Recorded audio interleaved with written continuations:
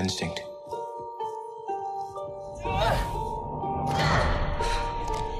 A feeling. The Force brought us together.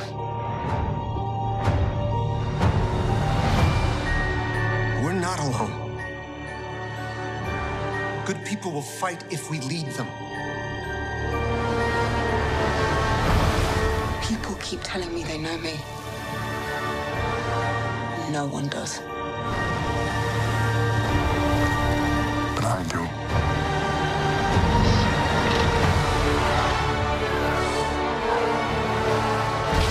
Long have I waited. And now you're coming together.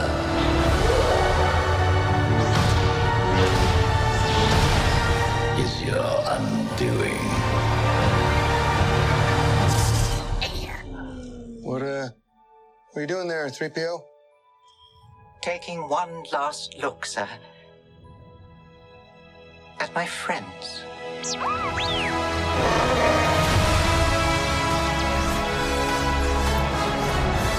Confronting fear is the destiny of a Jedi.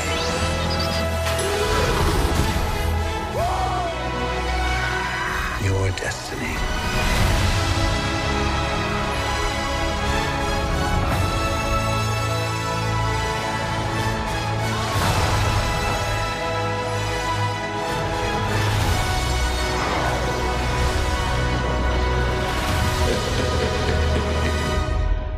The Force will be with you. Always.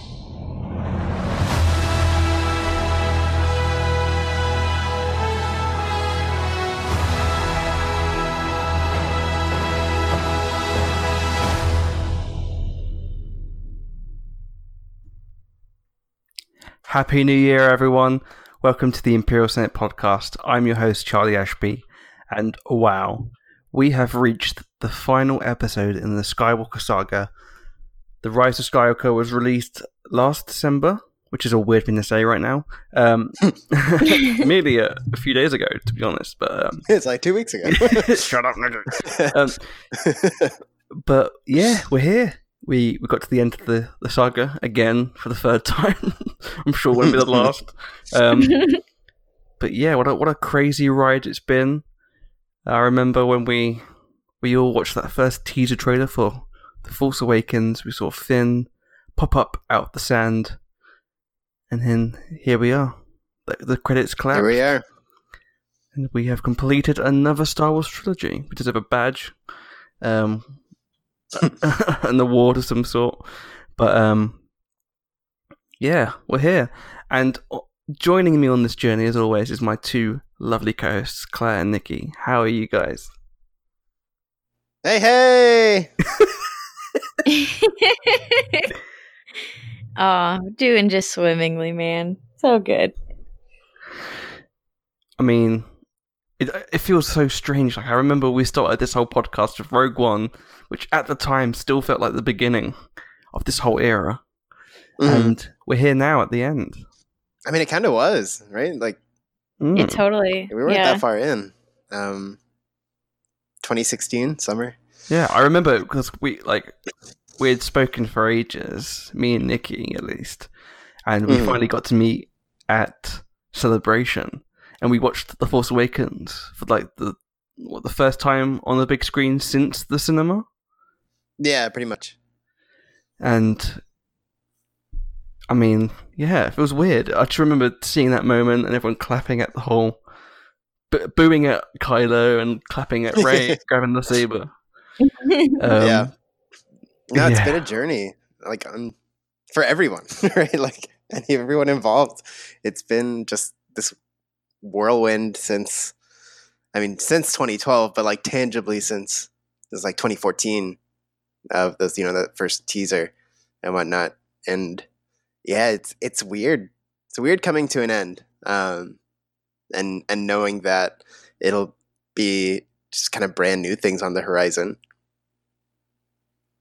Yeah, the end of an era. It's like the phase one of Disney Star Wars. For now. Yeah. The end of an era for now. Never say never. Definitely. It's true. I remember going, well, Revenge of the Sith, what a great way to end the saga. This will never happen again. Mhm. That's really the end, guys. Well, I mean, it's funny when you read a lot of like, I don't remember where I saw it all, but a lot of clips of like articles were coming up from things people like Harrison Ford and Carrie Fisher, Mark Hamill, Peter Mayhew, like all what they were saying post Return of the Jedi, and they all sounded like a little bit jaded, a little bit happy, a little bit happy to be done, and it's like we're getting the exact same things from this cast. And oh, absolutely, and I don't of blame course, them. yeah, absolutely.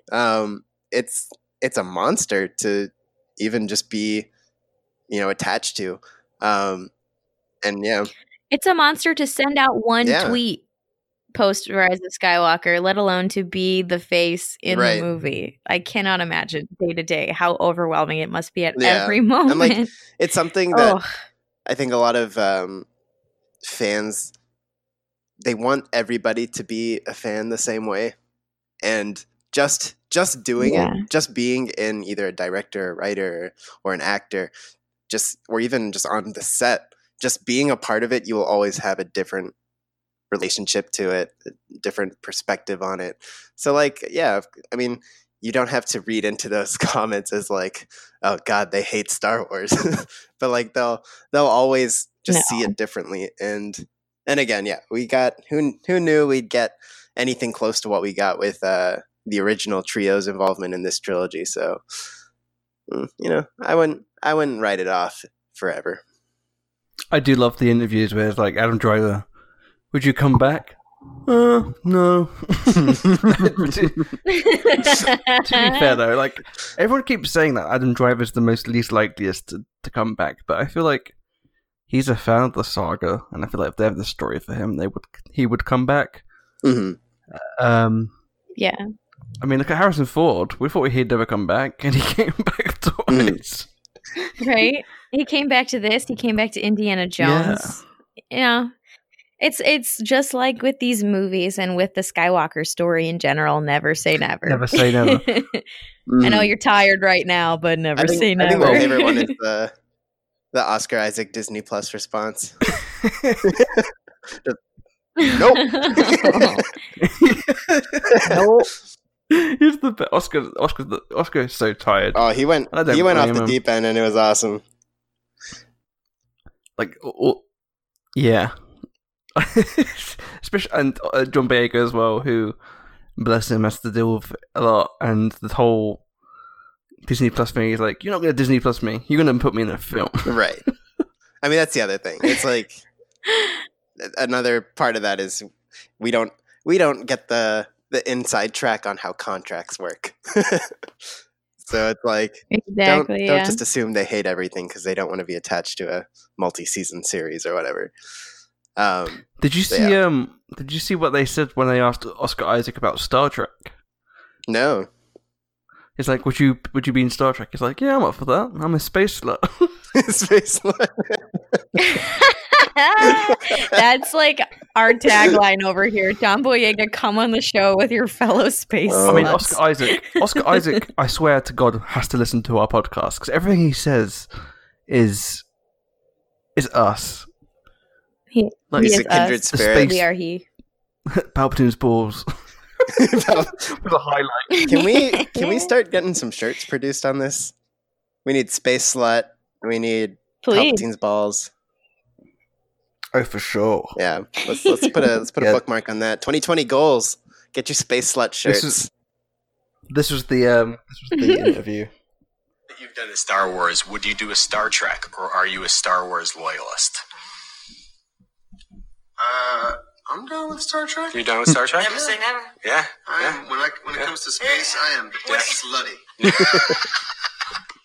Hey, JJ's done it both. He must be a space slut as well, I guess. Yeah, I learned it by watching him.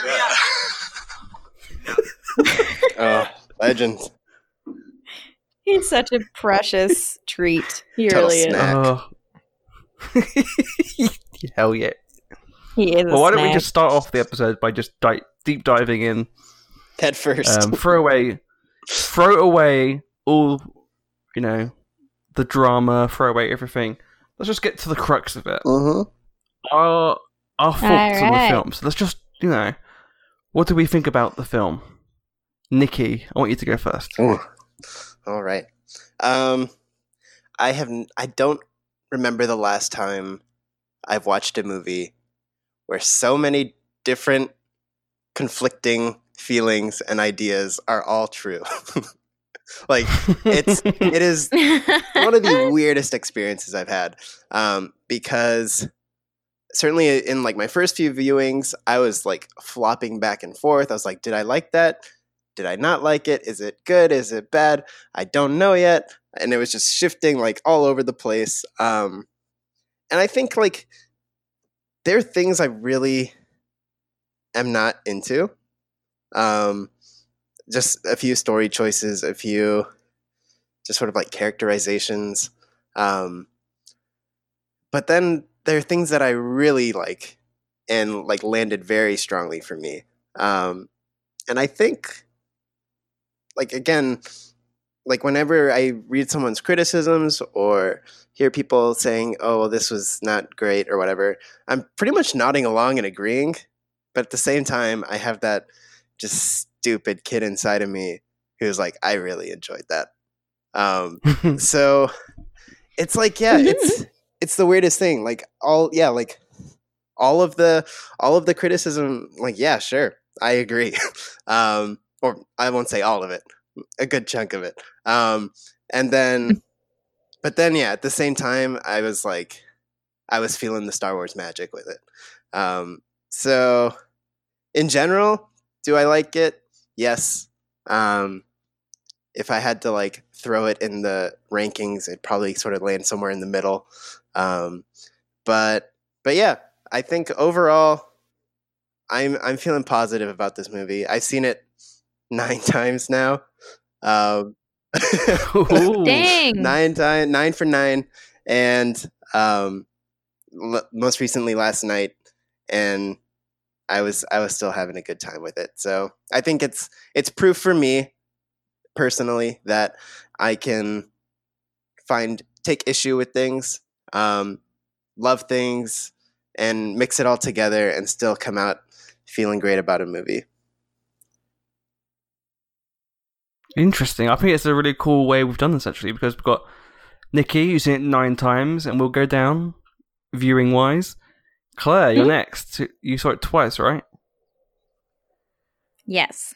So I saw it on opening night, very first showing, and I had a lot of conflicting emotions about it as well. I have so I had a lot of issues with certain choices that were made, for sure. That made, like, one of which we'll definitely discuss in a bit, made a woman with her son scold me with her eyes when I think the actual phrasing muttered under my breath was, "You have got to be fucking kidding me." And yeah, I got eye scolded. It was pretty awkward. But yeah, while I don't agree with a lot of the choices, I walked out of the theater the first time being like, it was fine. I felt more mad, and I will admit that I don't think I walked into my first viewing of the movie with the right mindset. I didn't sit there, and I should have just let the story and what was happening wash over me, but I feel like I took a lot of my own real world opinions and baggage into it with me, which may have affected my first viewing experience. And so I wanted to sit on it for a while and process my thoughts about it. And then I finally went to go see it again today. And I'm glad that I took that time because I was able to sit down and watch it and enjoy it for what it is. Is it my favorite Star Wars movie? No. It's probably my least favorite Star Wars movie in the sequel trilogy. I will say that. But I enjoyed a lot about it. There were a lot of really great things about this movie. fantastic new characters, and a lot of just little things that just make your heart flutter, in the classic Star Wars way. But yeah, there were a few things that I still, on second viewing, I've got some issues. I am excited that I finally get my therapy vent session about this movie, because it's not that I hated it. I did not. I enjoyed it. But there's some things I need to deal with. I need to work on, So yeah, that's my general take on it. It's interesting. Yeah, no, it's just, yeah. I felt the same way. Where I came out the viewing, I watched it on midnight, so the day before you guys. And my first thought, and I immediately grabbed my phone, found the image I wanted to use, posted it, and everyone was like, what does this mean? What does this mean? Which is, I just put a picture of Harrison Ford from, or Han Solo from Episode 7, where he goes, which bypass the compressor. I bypassed the compressor. I bypassed a lot of things in this movie. It was interesting. I came out of when the credits were on. I looked up to both my friends, one of whom was crying, so I knew that he liked it, and the other one, I was like, who I don't think is as deep a Star Wars fan, but loves Star Wars, and I was expecting him to be like, I didn't like that. And then I was like, "Oh, you didn't like it, did you?" And he was like, "No, I really liked it." And then I turned to my friend, and he's like, "Yeah, I loved it." And they were both talking like, "Yeah, I loved it. It was great, much better." And I was like, "I don't know." What?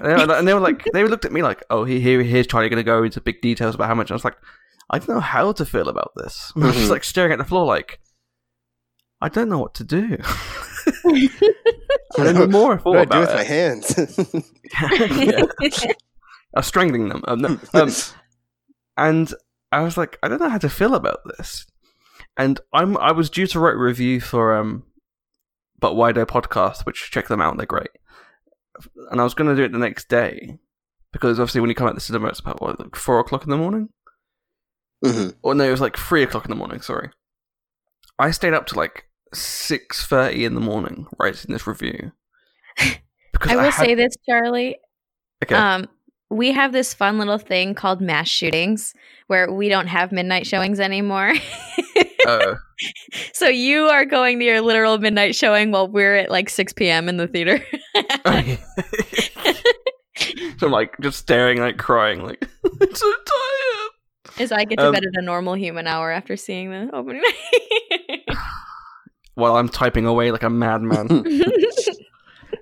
Yeah, I had to just write my opinions. It was easier to write it down, because when you write stuff down, you can process it a bit easier. Definitely. So as I was writing pros and cons, crossing things out, thinking more analytically about it, and the more analytically I thought about it, the more I felt good about the film.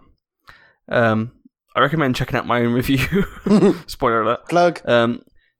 Yeah, I called it a mess, but Rise of Skywalker was a mess, but a satisfying mess.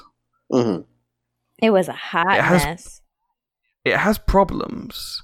So mainly, honestly, in my opinion, the problems are in the editing bay. Some script problems, obviously, but mainly my biggest issue was the pacing of the film. I was concerned someone sat on like the remote. Like sometimes when you listen to a podcast and you accidentally sit on your phone and it goes on 1.5 speed. The first 15 minutes of this film, I was like, what the fuck is happening? Even the crawl was like scarily fast. I don't know if there's anyone else. No, yeah, that. I know what you mean. Like, I think even my most like recent viewings, I was like, wait, I already read it. like we're already at the end. What? It's gone. Where's it going? Growing up in my brain, I always joked about like, oh, it's going too fast. I hope I can read it all. Where in this film, I was like, fucking hell, I better slow down. Like, I need to read this dialogue. You're telling me the Emperor's back. First thing. Like, give me a few seconds at least. Yeah. So once the crawl was going at that speed, I was like, Jesus Christ, they must be in a rush for this film.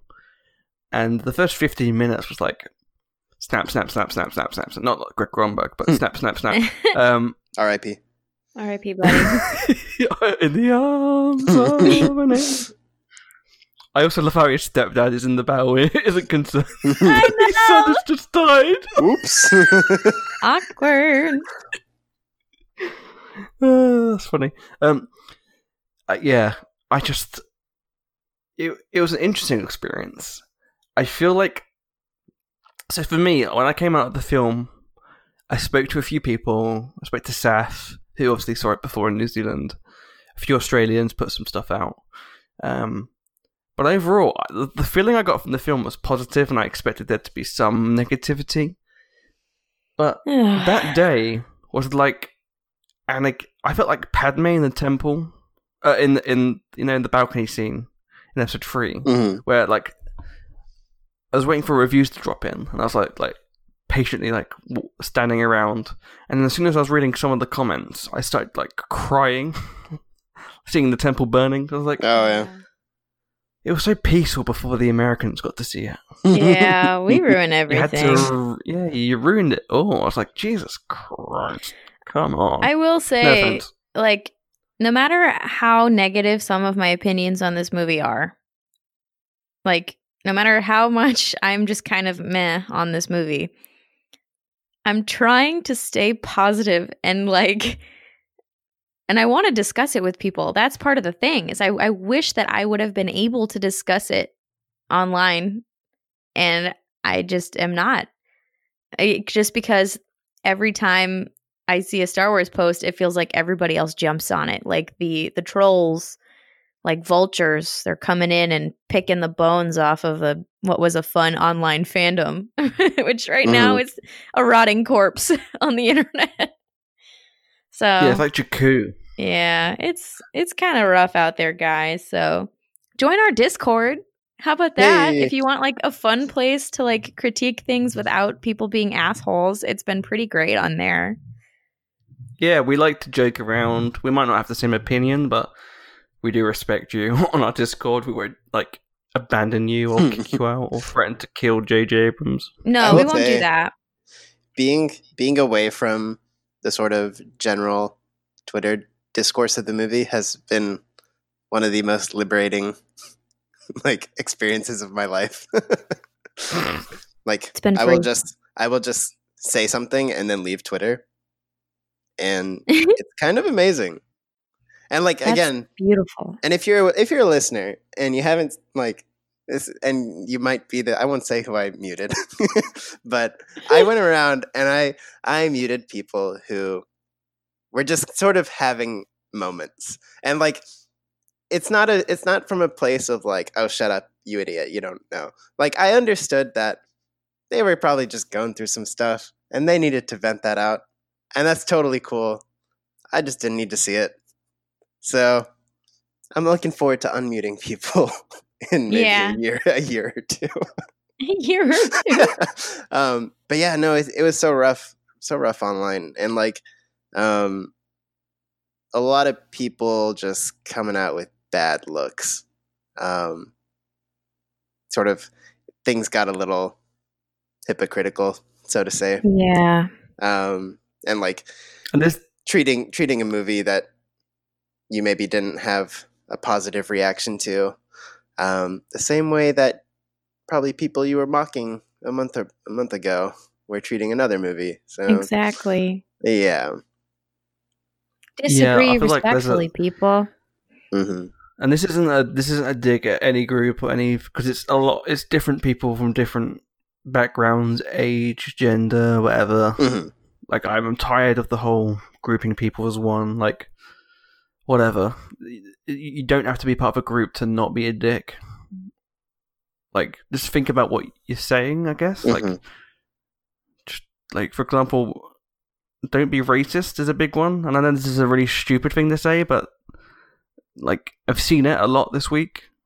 I have seen it, and it's disgusting. And don't do that. Also, don't be sexist towards people for having opinions that maybe didn't like the film.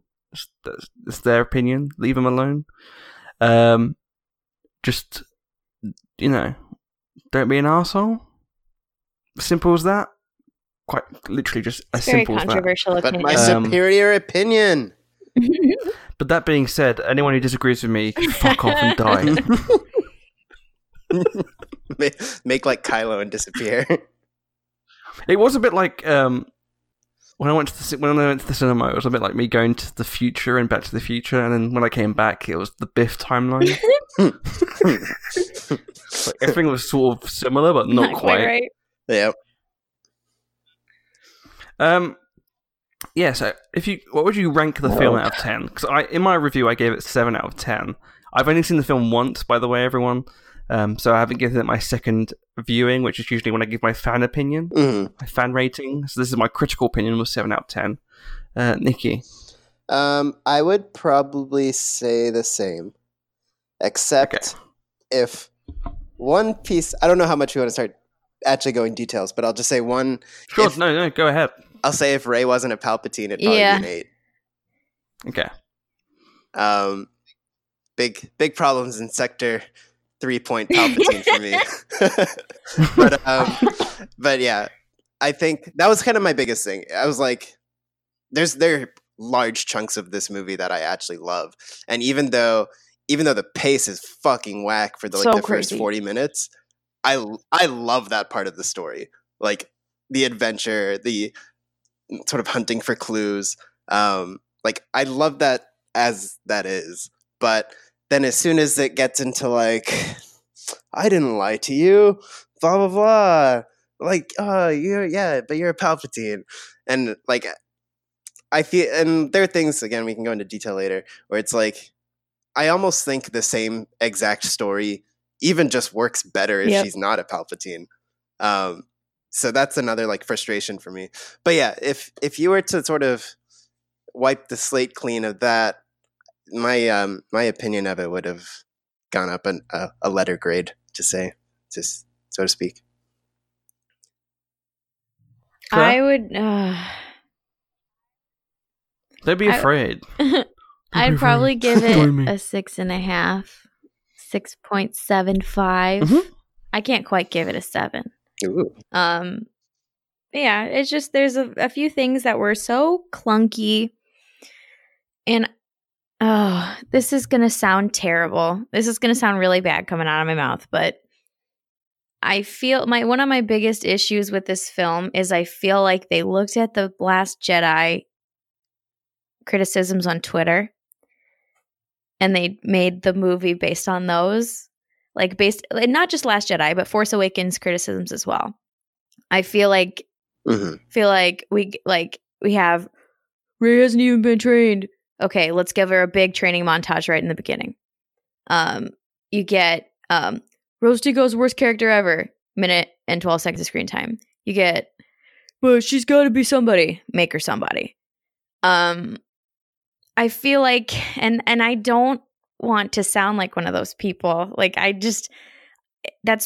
sure it's not the case, but it just feels like this was because of they wanted to make a movie that people would like, and I am not maybe that target market. I don't hold those criticisms. I think you hit it on the head. You hit it on the head also, where like the thing I always keep going to is this movie is cheese pizza. It is cheese pizza. And when you try to make everyone happy, you kind of can't. And so like the only topping anyone can agree on is no topping. Yes. So I think you're right, like at each of those points. Even for me, it extends to, why'd they blow up the Hosnian system? We don't care about the Hosnian system. Okay, blow up a planet you literally just saw. Blow up a planet we sort of care about now. Right. So like I think you're right in that respect. I don't think it came from like a nefarious place to be like, oh, we must go back and correct. But I think there had to be some of that calculus of like, well, let's just kind of try and make everyone feel good about this one, which inevitably sort of makes no one feel exactly. great. You know, there's a lot of things about it that and I sound so negative, but I really did. It was cheese pizza. Every now and then, a slice of cheese pizza is so freaking good. You know, every now and then, it just not a knock on cheese pizza. I'm not here to knock on cheese pizza. Pizza as a food form is great every now and then. You can't eat pizza every day. But then again, you can't eat foie gras every day either. So it's like, but yeah, it's just, I would prefer a more complex dish like The Last Jedi. That'll still be my favorite of the trilogy. I know. You snob. A handcrafted lasagna, so to speak. That's right. I demand that my pasta is made from scratch by an Italian grandmother. Every single thing. No, exactly. It tastes better the other way. My name is Orion Johnson. My name is Orion Johnson. I make the lasagna from scratch. Look, let me just say, we're all hungry. Look, we're all just hungry, and we're thinking. Yeah, I think that's it. I was about to say, like, I only like cheese pizza. But that's because you don't like to eat anything, Charlie. That got really quiet real quick. My opinion. Yes, that's exactly what I'm saying. No, everyone's opinion matters. Cheese pizza is good. We can agree cheese pizza is good. I love a good cheese pizza, but it's like when you're billing this as the story to end the story. Yes, and can we also on the subject of things that this movie was billed as that I don't think it really delivered. It was billed as the way to end 3 trilogies and that it would pay homage to all 3 trilogies, but I feel like it pretty much ignored one of them. Even musically, they mentioned that we put Liam Neeson in the movie for you. Okay, I disagree. Yeah, like I feel like there should have been more prequel stuff in there. I would have loved to have seen Anakin physically, but there was a lot of like weird prequel stuff in the film, which I was like there's a moment in the film which literally just lifts a bit of Attack of the Clones' score. Yes, Poe and Zori, right? Yeah, they're talking, and it's the mystery theme from Attack of the Clones. Yes. I was like, what the fuck is John Williams doing? I love it. I love this so much. Well, I was like, he was working at the bar in Kijimi. That's right. I love that. Such a good cameo. But yeah, there was a few bits which I just loved, like the battle droid in the background. I thought was pretty cool. The prequel music, it gave me goosebumps. Palpatine in general, we can get onto that in a minute, but the whole Palpatine thing linked to Revenge of the Sith. I know people didn't like it, but I actually personally did. And it kind of it links into the thing George was doing without explicitly like having to detail it out, which I kind of like still, because it's not really giving you the answers. I don't think. I know that's a controversial I will say opinion, that but disagree. Yeah. I don't think that really referenced I feel like it was a lot of the Palpatine stuff was more original trilogy referencey to me, but he lifts the line out of episode 3 though, which the ultimate get out of jail free card line. Yeah. I'm like, it's fine. Oh yeah, now I'm down. That does it for me. I don't know what people expected him to go. Well, first of all, my men had a giant blanket at the end of the Death Star. Caught me. I was shot already. I escaped. And then I don't want to. I like not knowing the story, and I like that we could potentially get that story later. But I'm okay not knowing that story now, for sure. But yeah, I'm not just talking about Palpatine stuff though. In general, I feel like it wasn't a lot of prequel. I feel like they you're valid. Played up the you're gonna get prequel shit, and then you did. No, they did. I was expecting more, just like iconography. There is a really interesting bit of iconography that's not explicit, and I absolutely believe that J.J. Abrams and Chris Terrio didn't think about it for a fucking second. But for me personally, I actually really fucking digged it, and I know people don't like this, but I do like the idea that Rey and Ben are both descendants of Naboo, and like the first planet we basically like see is Naboo in episode 1. And it like coming to a side, like I just like the metaphor, like how it connects and stuff. I know it's a really pointless thing, but I actually enjoyed that. And I also like the idea of like Leia teaching Rey, knowing this and knowing that she's been through this herself, where she, you know, has a descendant, like, you know, like the family connections there, but also the whole. Oh, definitely. You aren't who your family are. Which I thought was really interesting. It links a lot into Bloodline and what I loved about Bloodline. So yeah. Yeah. No, I agree with all that for sure, and I think that's why there is a timeline of, you know, a separate reality where Rey Palpatine works really well. Yeah. But I think it was one of those things where it's like you already made your bed, you gotta lie in it now. Like you can't go back on that. I think that's like the biggest thing for me, is how much of it felt like going back on the very bold revelation of Last Jedi, and sort of that thematic meaning of, you know, like you don't need to have that bloodline to be important. And like the thing that irritates me about it is I love the dyad concept of the movie, between her and Kylo. And what frustrates me is the dyad is separate from the Palpatine issue, right? Like they're not a dyad because she's a Palpatine, because Palpatine doesn't even know that they exist in that way. So like that's he's like, oh shit, right. You're a dyad, cool. So like, it's like I love that concept, and that's why I feel like you can still roll with this story, but you didn't have to make this really dumb step to, like Claire said, it feels like appeasing the people who have been complaining for one movie for 4 is not years going to get them back on 4 board or with 5 the years. whole sequel 4 years. trilogy. This movie's not going to do it for a lot of those people.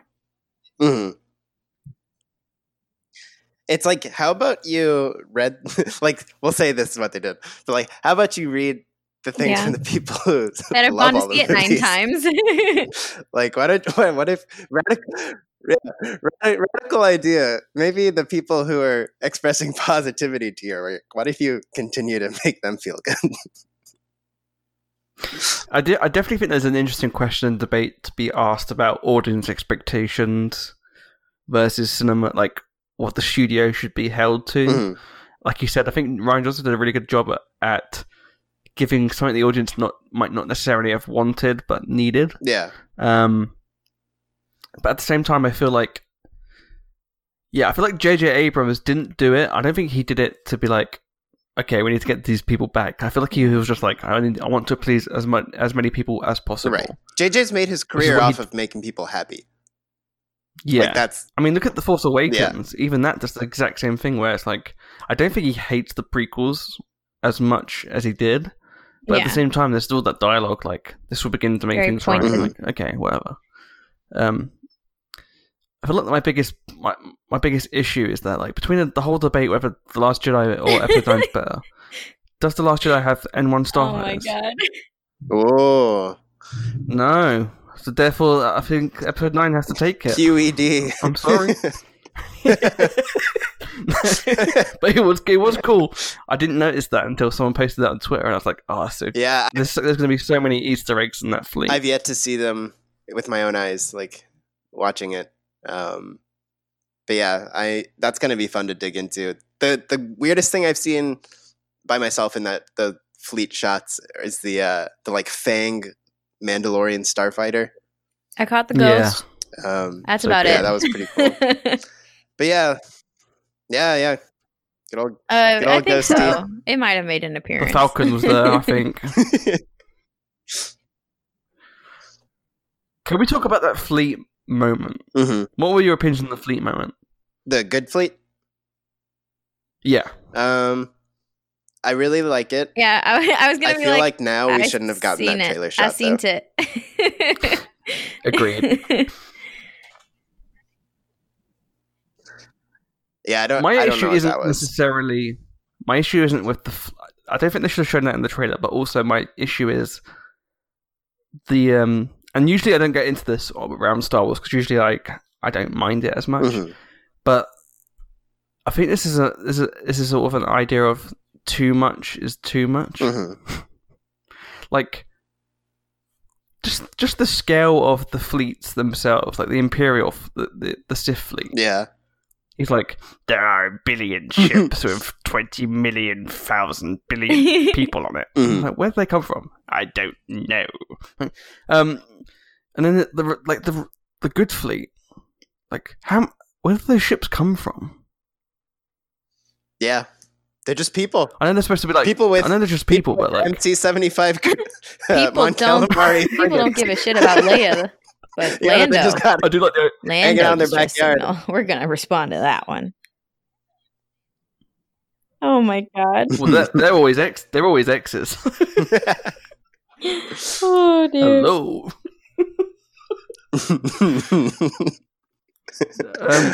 Yeah, that was one of my issues with the film. It's just like the scale of it all is a bit off kilter. Mhm. Like I don't have an issue with Starkiller Base Mhm. because it felt like a natural progression. But then in Episode 8, in The Last Jedi, they had the Death Star gun. Mhm. That's when I was like, maybe that's going a bit too far.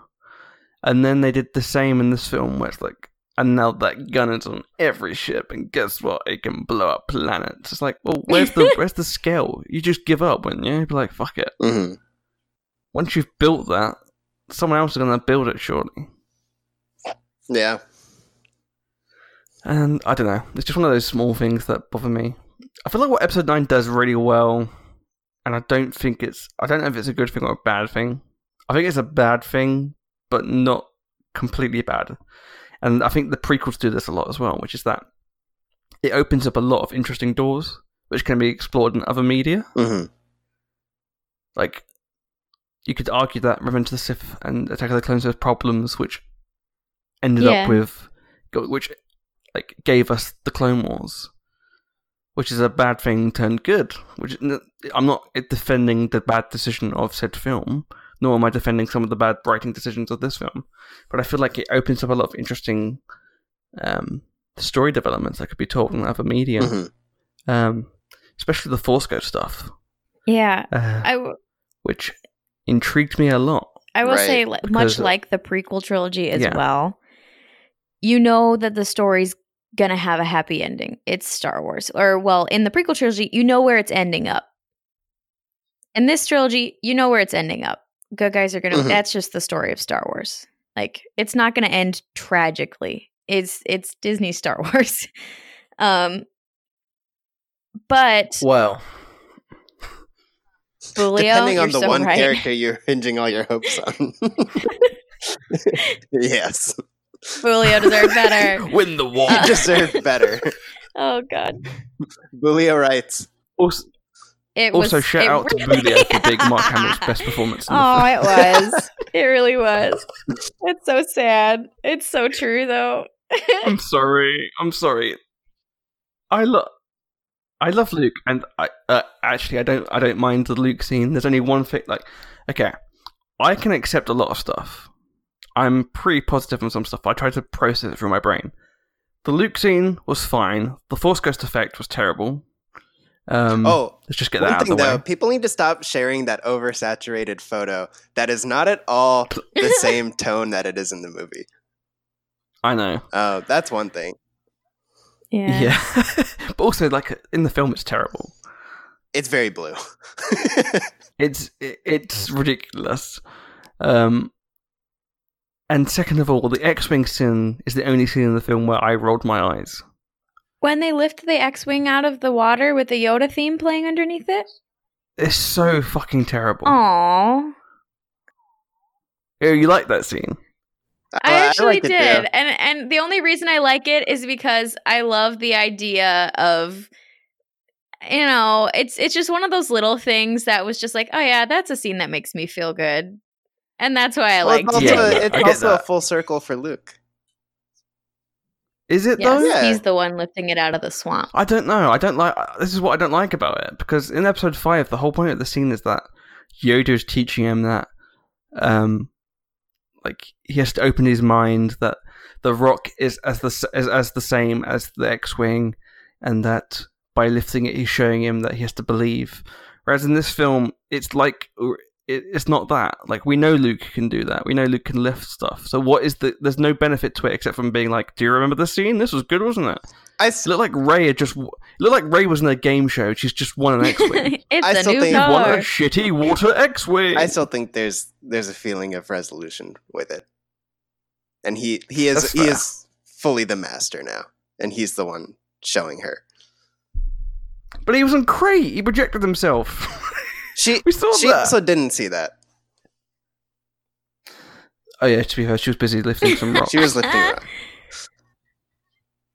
But she knew that she could feel that he was doing that. Sure. Yeah, it's just, I don't know. Maybe if I see it again, I'll be less cynical. But that was the scene where I actually genuinely rolled my eyes and I was like, oh, I can't. The only thing that bugs me about that scene is it is actually probably the only genuine retcon, because Luke was supposed to have used the X-wing wing for his door. Okay, Oh. So- Pablo Hidalgo cleared this up. Okay. Was there a spare S-foil around? No, he was just saying that it's like a tiny part of the ship. He was like, this is. He pointed it out. He took a picture of the X-wing from A New Hope and was like, "This is the size of of the door. It's not a problem." I see. And people are like, okay. Pablo hath spoken. Pablo is dropping nuggets for his ivory tower following. For his select few. Hell yeah, baby. But yeah, I didn't even remember that it was part of the door. I didn't remember it in the movie, like in first viewing, but when it got pointed out, I was like, oh yeah. It's just one of those things where it's like, people who haven't read the fucking visual dictionary, it's not really a big deal. Right.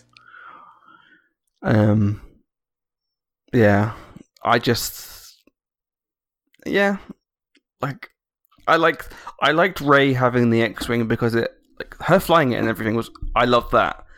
I loved that she got to put the helmet on. It was like a nice little nod to episode 7 where she was wearing the helmet as a nobody. I loved that. It was cool to see her wear it as a somebody for sure. Exactly, yeah. And it was cool when Finn was like, Red 5. I was like, fuck yeah. Red 5 in the air, baby. Yeah, I think another thing for What did we think about? or I was just gonna say for the X-wing sorry. really quick. I think it was one of those things where when you see it in Last Jedi for the first time, it sort of feels a little bit like Chekhov's X-wing, and like you're expecting it to come out of the water, and like the Last Jedi again, sort of. And the favorite word, of course, is it subverts that and like doesn't give that to you. Mhm. Whereas then this movie sort of did fulfill that Chekhov's X-wing, which goes back to the cheese pizza a little bit. You're a margarita.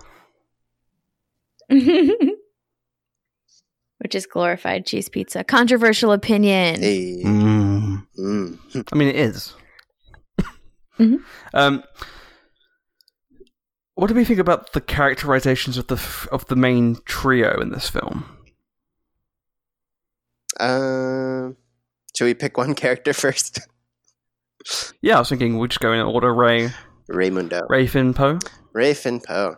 Does anyone want to start with My personal ship is the threesome. the threesome? Is Yes. it's solid. Triad. What's better than a dyad? Yeah. A triad. Like One that doesn't involve Ben Solo. Rey. Can you Triad imagine? of Force. Can you imagine the energy that Oscar's butt would give Palpatine? Dude.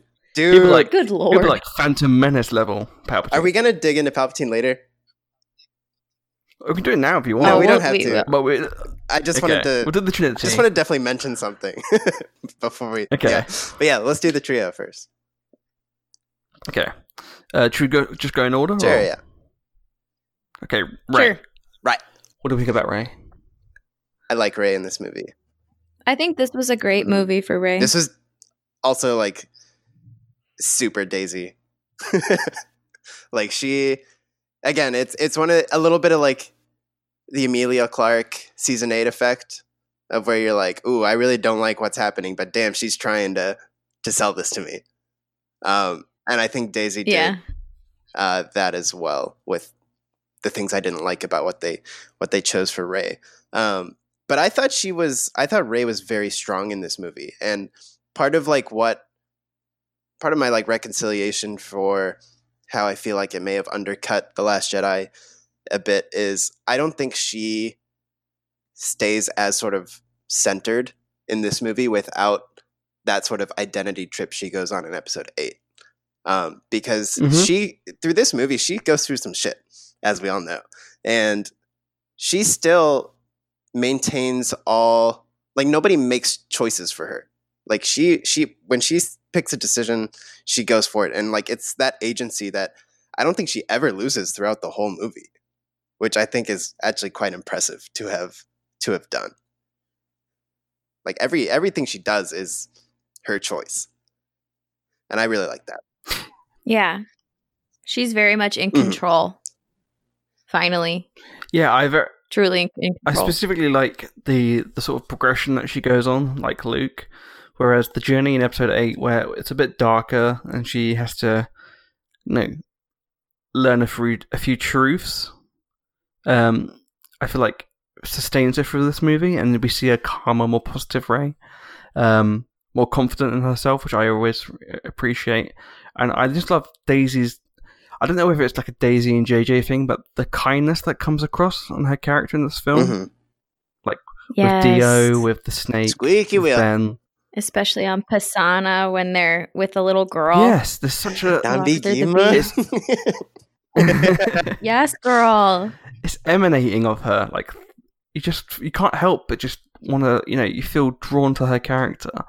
And I feel like that composed next to the reveal was very interesting, actually, something I really enjoyed, because it just proved the point, in my opinion, Ryan's point, which was, to an extent, she is nobody in regards to and what the dark side was telling her in the cave in episode 8, which is that you don't need to worry about your parents. The audience might worry about it, the directors might worry about it, the writers might worry about it. You can be told it. It doesn't matter. At the end of the day, the only thing that's important is Ray herself and the choices that she makes, not the choices that other people make. Like you said, Nikki, it's what she does. And at the end of the day, in this film, despite the reveals, despite whatever, she picks her own destiny. She picks the side. And I really enjoyed that. Yeah. And because I watched episode 8 after watching episode 9, and there are some moments in episode 8 which I like even more now because of episode 9. Yeah. Which I think is interesting. I think the things it builds off of it does really successfully. But then there are, of course, just little moments where it's like, oh, that seems like a walk back. But yeah, no, the things they do really cool, even down to, I remember someone being like, wow, that was really crazy when he like grabs the beads from her, and you're like, whoa, what an escalation. But then it's like, remember him wiping the water off his face in episode 8. Yeah. Right. So it's like that was sort of hinted there too, and I thought that was a cool way to escalate that idea. Yeah, JJ seemed to have a lot of fun with that whole sequence and the elements that Ryan introduced. And I think he was very happy with the stuff that... Okay, let's just get that out of the way. I don't think JJ hates Rian Johnson. I don't think Rian Johnson hates JJ Abrams. They had a childish rivalry in terms of friends from the beginning. People forget that Rian Johnson... I don't know if people remember that JJ Abrams sketched his name on the Millennium Falcon set. Oh yeah, he put JJ, and then Rian Johnson crossed out the J and put an R. Yeah. I love those two. I think there's a cool back and forth between ideas, and you know what? They might not be the same. They might not agree with everything, but I like when they utilize each other's ideas. There's a lot of stuff in The Last Jedi which I think improves episode 7 and vice versa, and I think it's the same with this one. What did you think about Finn's journey in this film, Claire? Finn. I think that this is probably John Boyega's best movie for me. Mm-hmm. I think that he did a fantastic job acting in this movie. I love seeing the transition from Finn, identity crisis Finn, not knowing, just wanting to run away and get away from his past, but now knowing who he is and what he wants to fight for and what he's capable of. Yeah. I think that he was awesome in this movie, and John Boyega was a leader. He was his own personality and charm and goofiness came through in this movie. Like, it just was so John Boyega. He put himself in Finn in this movie, and it was really nice to see because I like John Boyega as a human being. So I liked seeing his humor and his goofiness in the character more so than in the other films. I like that we're getting the Force sensitive stuff explored because I've been yelling about it on the internet since Force Awakens when he heard Hosnian Prime blow up before he saw it. I like that there's that additional bond between the two of them, Rey and Finn, and yeah, I enjoyed him in this movie. I wish that he had said what he was going to say so that I could be less of like an angry bitch about it internally. So I guess you guys, I'll have you guys talk about what you feel about Finn, but also I'll ask the question what you feel about John Boyega's statements that on what he says Finn was going to say online. I wanted Finn to be trying to tell Rey that he was in love with Poe. I got a crush on him. He won't return my phone calls. He's right there. Yeah, did you enjoy that, Nikki? Yeah, I think John Boyega was wonderful, and I think it's a very action-packed Finn like sort of storyline and what he goes through, and that's all very good. For me, I think he was still a little, I don't really know a better way to say this. I'm going to say it in like the most aggressively awful way. He just still seemed kind of like Rey's bitch in this movie. Like, he's still so obsessed with her. And I would have liked that to have been a jump off of his Last Jedi sort of arc where it's not all about, you know, this one person or whatever. And I would have liked a scene where something like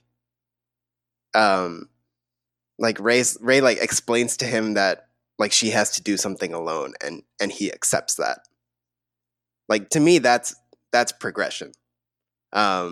Where when you, because like basically, yeah, his first two movies, like he only goes to Starkiller Base to save Rey. And you know, like Han's like, what, the galaxy's counting on us, and then he only wants to save the fleet, really, so Rey doesn't show up or whatever into danger. And so I would have liked him to be a little more in, like, accept that independence. I felt like he was still too dependent on like chasing after her throughout this movie. So that's really kind of my only Finn critique. But John Boyega's never let me down this whole trilogy. I've always enjoyed Finn. So that's really my only thing with how I felt about him. I thought he was awesome, especially I love the line when he goes, they've taken enough of us, like it's time we take the war to them. Like, I love the way he delivers that. And he feels like he's very much like in his peak moment. Definitely. But yeah, I will say the thing that would make sense for me, which I'm still going to hold in my headcanon, I don't care, is that I think that Finn, on some level, is in love with Rey. That's just been my thought. I think John Boyega thinks that. Well, he says that he was going to say he was Force sensitive, not that he was going to tell her he loves her, which I thought was like, I don't know if I personally think everyone in the writing room may have agreed with that, because your entire arc over 3 trilogies is loving her and wanting to get back to her and wanting her to, grow and succeed. And I'm very confused by that. And he definitely has statement. thoughts about the kiss. Oh, yeah. He definitely has thoughts about the kiss. There's no doubt about that. I don't know. But yeah, that's the one thing that would make his, to use your phrasing, being Ray's little bitch again. Yeah, it's Makes like sense to me. that's 2 separate paths, right? And they kind of went in the middle. Yeah.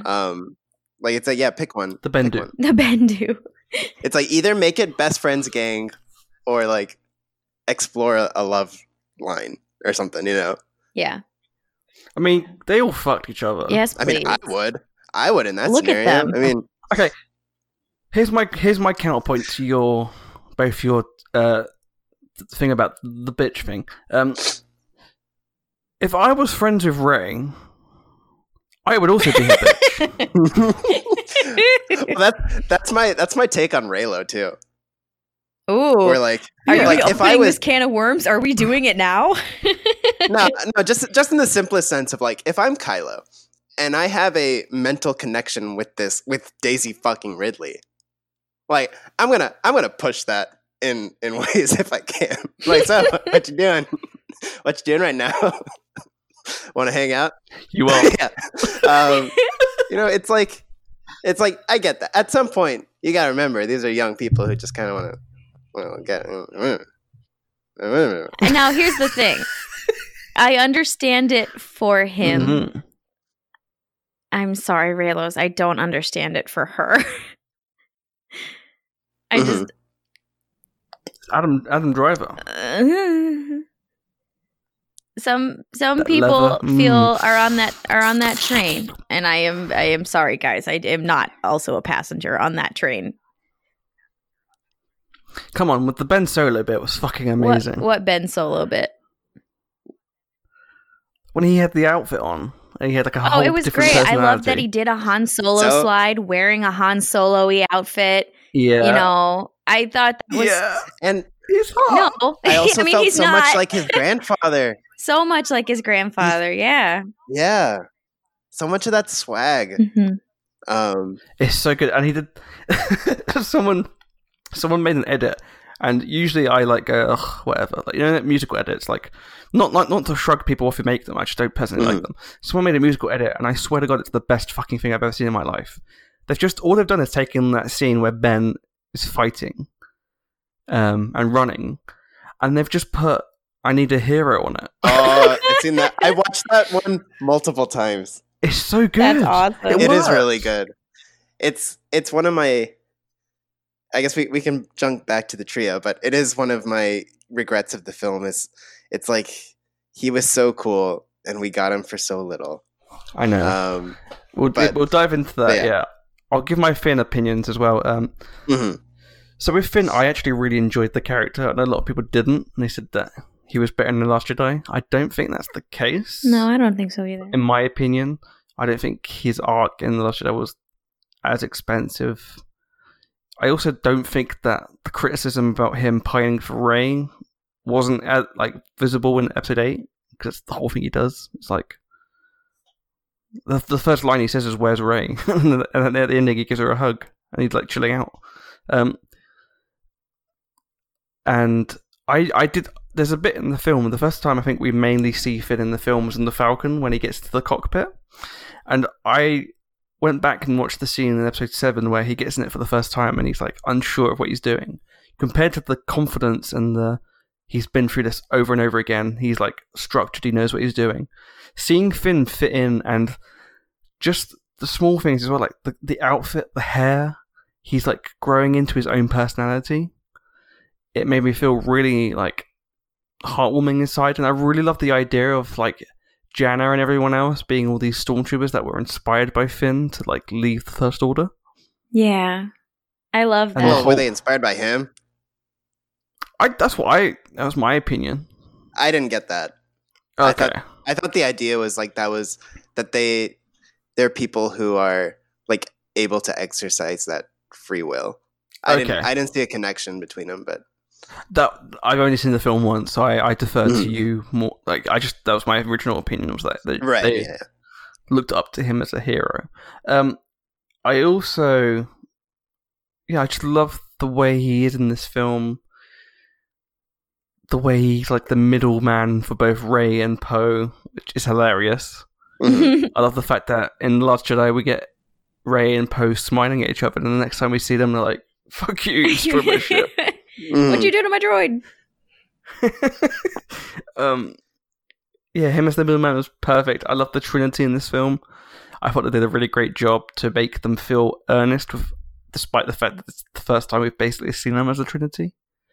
You see the history there.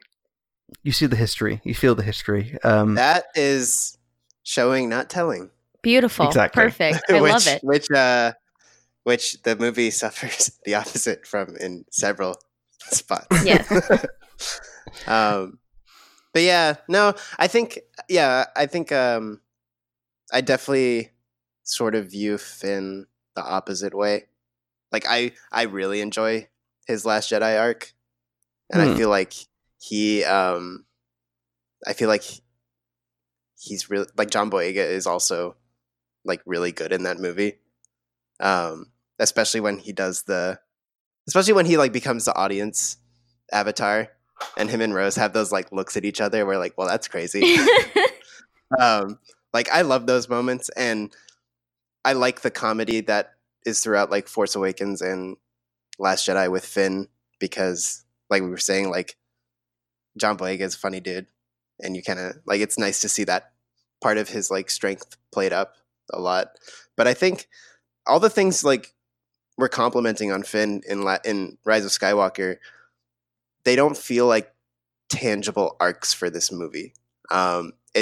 It's growth, but it's not like, for me, it's not what is Finn's story in this movie. I still don't really know how to track that. But I like, obviously, yes, he has grown as a person, and like his confidence and how his appearance and all that. But I'm still struggling to find like a tangible through line, from point 1 of Rise of Skywalker to point end of like what did Finn actually do, like go through. That's for sure. I agree with that, because I feel like a lot of the growth that we're complimenting him on is stuff that he did in The Last Jedi that now we're seeing the repercussion, like the end product of, but that growth pretty much happened in The Last Jedi. So I totally get what you're saying. I think okay. So I think that personally, there's some people of color I've seen talk about this, where like some elements of The Last Jedi treat Finn a bit as a joke himself, like the whole water bag slipping and stuff, which I get. I don't know if I necessarily agree I didn't get that at all. I went back and watched the film based on those critics, and I can kind of see it, but I feel like that's for all the characters as well. They've all got those moments. I think Poe's got those moments. Rey's definitely got those moments. But I think the through line for the character is like a trilogy through line. That's how I always sort of view it. Like, Han Solo in Episode 6 doesn't really have an arc. His arc was already kind of done by 4, you could argue. Well, I mean, that's where the big discussion of between like him dying, right? But still, he's an enjoyable character, and I feel like his progression of the trilogy is something you can view. And I feel that's the same with Finn. We start off with Finn being a stormtrooper who is terrified to speak out. And then in this film, he's on top of a Star Destroyer taking down the entire First Order. Right. Leading other stormtroopers. I feel like that's the arc for me, not necessarily just a film arc, because there's so much to fit in the film. And I agree that's a criticism for the whole film. This film could have been 2 films, in my opinion. Mm-hmm. I know that the original editor cut was about 3 hours long. And it's visible. It's very visible during the actual film, the pacing. Yeah. I wouldn't have minded if this was 2 parts out of Harry Potter. I know people disagree with that. if it gave time for the story to flush out, I would have preferred it. But at the same time, overall, based on what we've got, not what we could have had, I'm pretty happy with Finn's story. Yeah, no, I agree with that totally. But I think it's less of a Star Wars criticism and more of a film criticism. Like, of course, your characters should have a singular, or like a journey within the one movie. But I totally agree. Like, when you look at Finn from a trilogy standpoint, it's a marvelous glow up. For sure. I did kind of want that scene with, we were talking about character progressions, I kind of wanted Chewie to throw the medal away. I'm like, why the fuck do I want this? The only way I processed that in my mind afterwards was that it's not him. For JJ's intention to the audience is, finally, you got a medal that you never got, even though in Jerry Duggan's comic you did. I think in my headcanon rewrite is that this is Han's medal. You know what's funny? That was my first reaction. Oh, okay. So like for me, when she handed that to him, I was like, oh, that's both Leia's, and like it was Han's, but also Leia had it, and that's a keepsake for his his best friends. And then I started getting into like the sort of general populace of, he finally got the medal, and I was like, oh, this is why we can't have nice things. Yeah, it only took 2 of your friends to die for you to get one. Yeah, like that's why I liked that moment, because I was like, oh my god, it's the keepsake of the people he cared about the most. Yeah, and not just this checklist, sort of like basic bitch bingo of Chewie got the medal. I wish I had viewed it the first time the way you did. I wish I did. Yeah. Release the roaring cut where it fades in Chewie's hand, and then Luke's like, see you around, Chewie. Amazing. Oh my god. Yeah, I get that. What about Poe? Oh, my sweet boy. Oh, Poe. I love Poe. I love Poe the most of anyone in the world. Yeah. And let me say, his humor in this movie is amazing. Spot on. Oscar kills it. And I think also they wrote like kind of just clunky scenes for his emotional stuff. Yeah. Like and this is another sort of like a shitty side of being like a deep digging fan. When he has that conversation with Zori, that kind of felt like something he'd already exercised in Resistance Reborn. Yep. And he shouldn't have actually been saying that when you put it with the book. But of course, you can't like say, well, Zori in Resistance Reborn. I thought a lot about this. So right now, I get it. It's a little painful when you kind of know these extra bits. And then like the scene with I would have loved just, I don't know, 30 more seconds of him with Leia's body. Like that's a big moment for him. Yeah. And the scene just like, I know the writing sort of mantra is enter a scene late and get out early. But I feel like we entered that scene a little too late. I would have liked to see him sort of like, I don't know, even just break down a little more, like when he's like in that room with her, and then sort of have that moment of what do I do kind of thing. So I feel like it stumbled a little bit on his emotional peaks. I think it's also going back to the fleet scene. It's like a little bit awkward when he's like, I thought people would come, guys. I'm sorry. It was almost like getting towards the Ewan McGregor, I can't watch this anymore kind of thing. It's like, we know what you're feeling. You don't need to say it. Yeah. Like, is there a way to do this where you don't say it like this? Also, come on, you're supposed to be their leader right now. Right. You don't say that. And that's when you can tell there's like a writing issue potentially, because you're telling me Oscar Isaac and Ewan McGregor like can't act a scene out.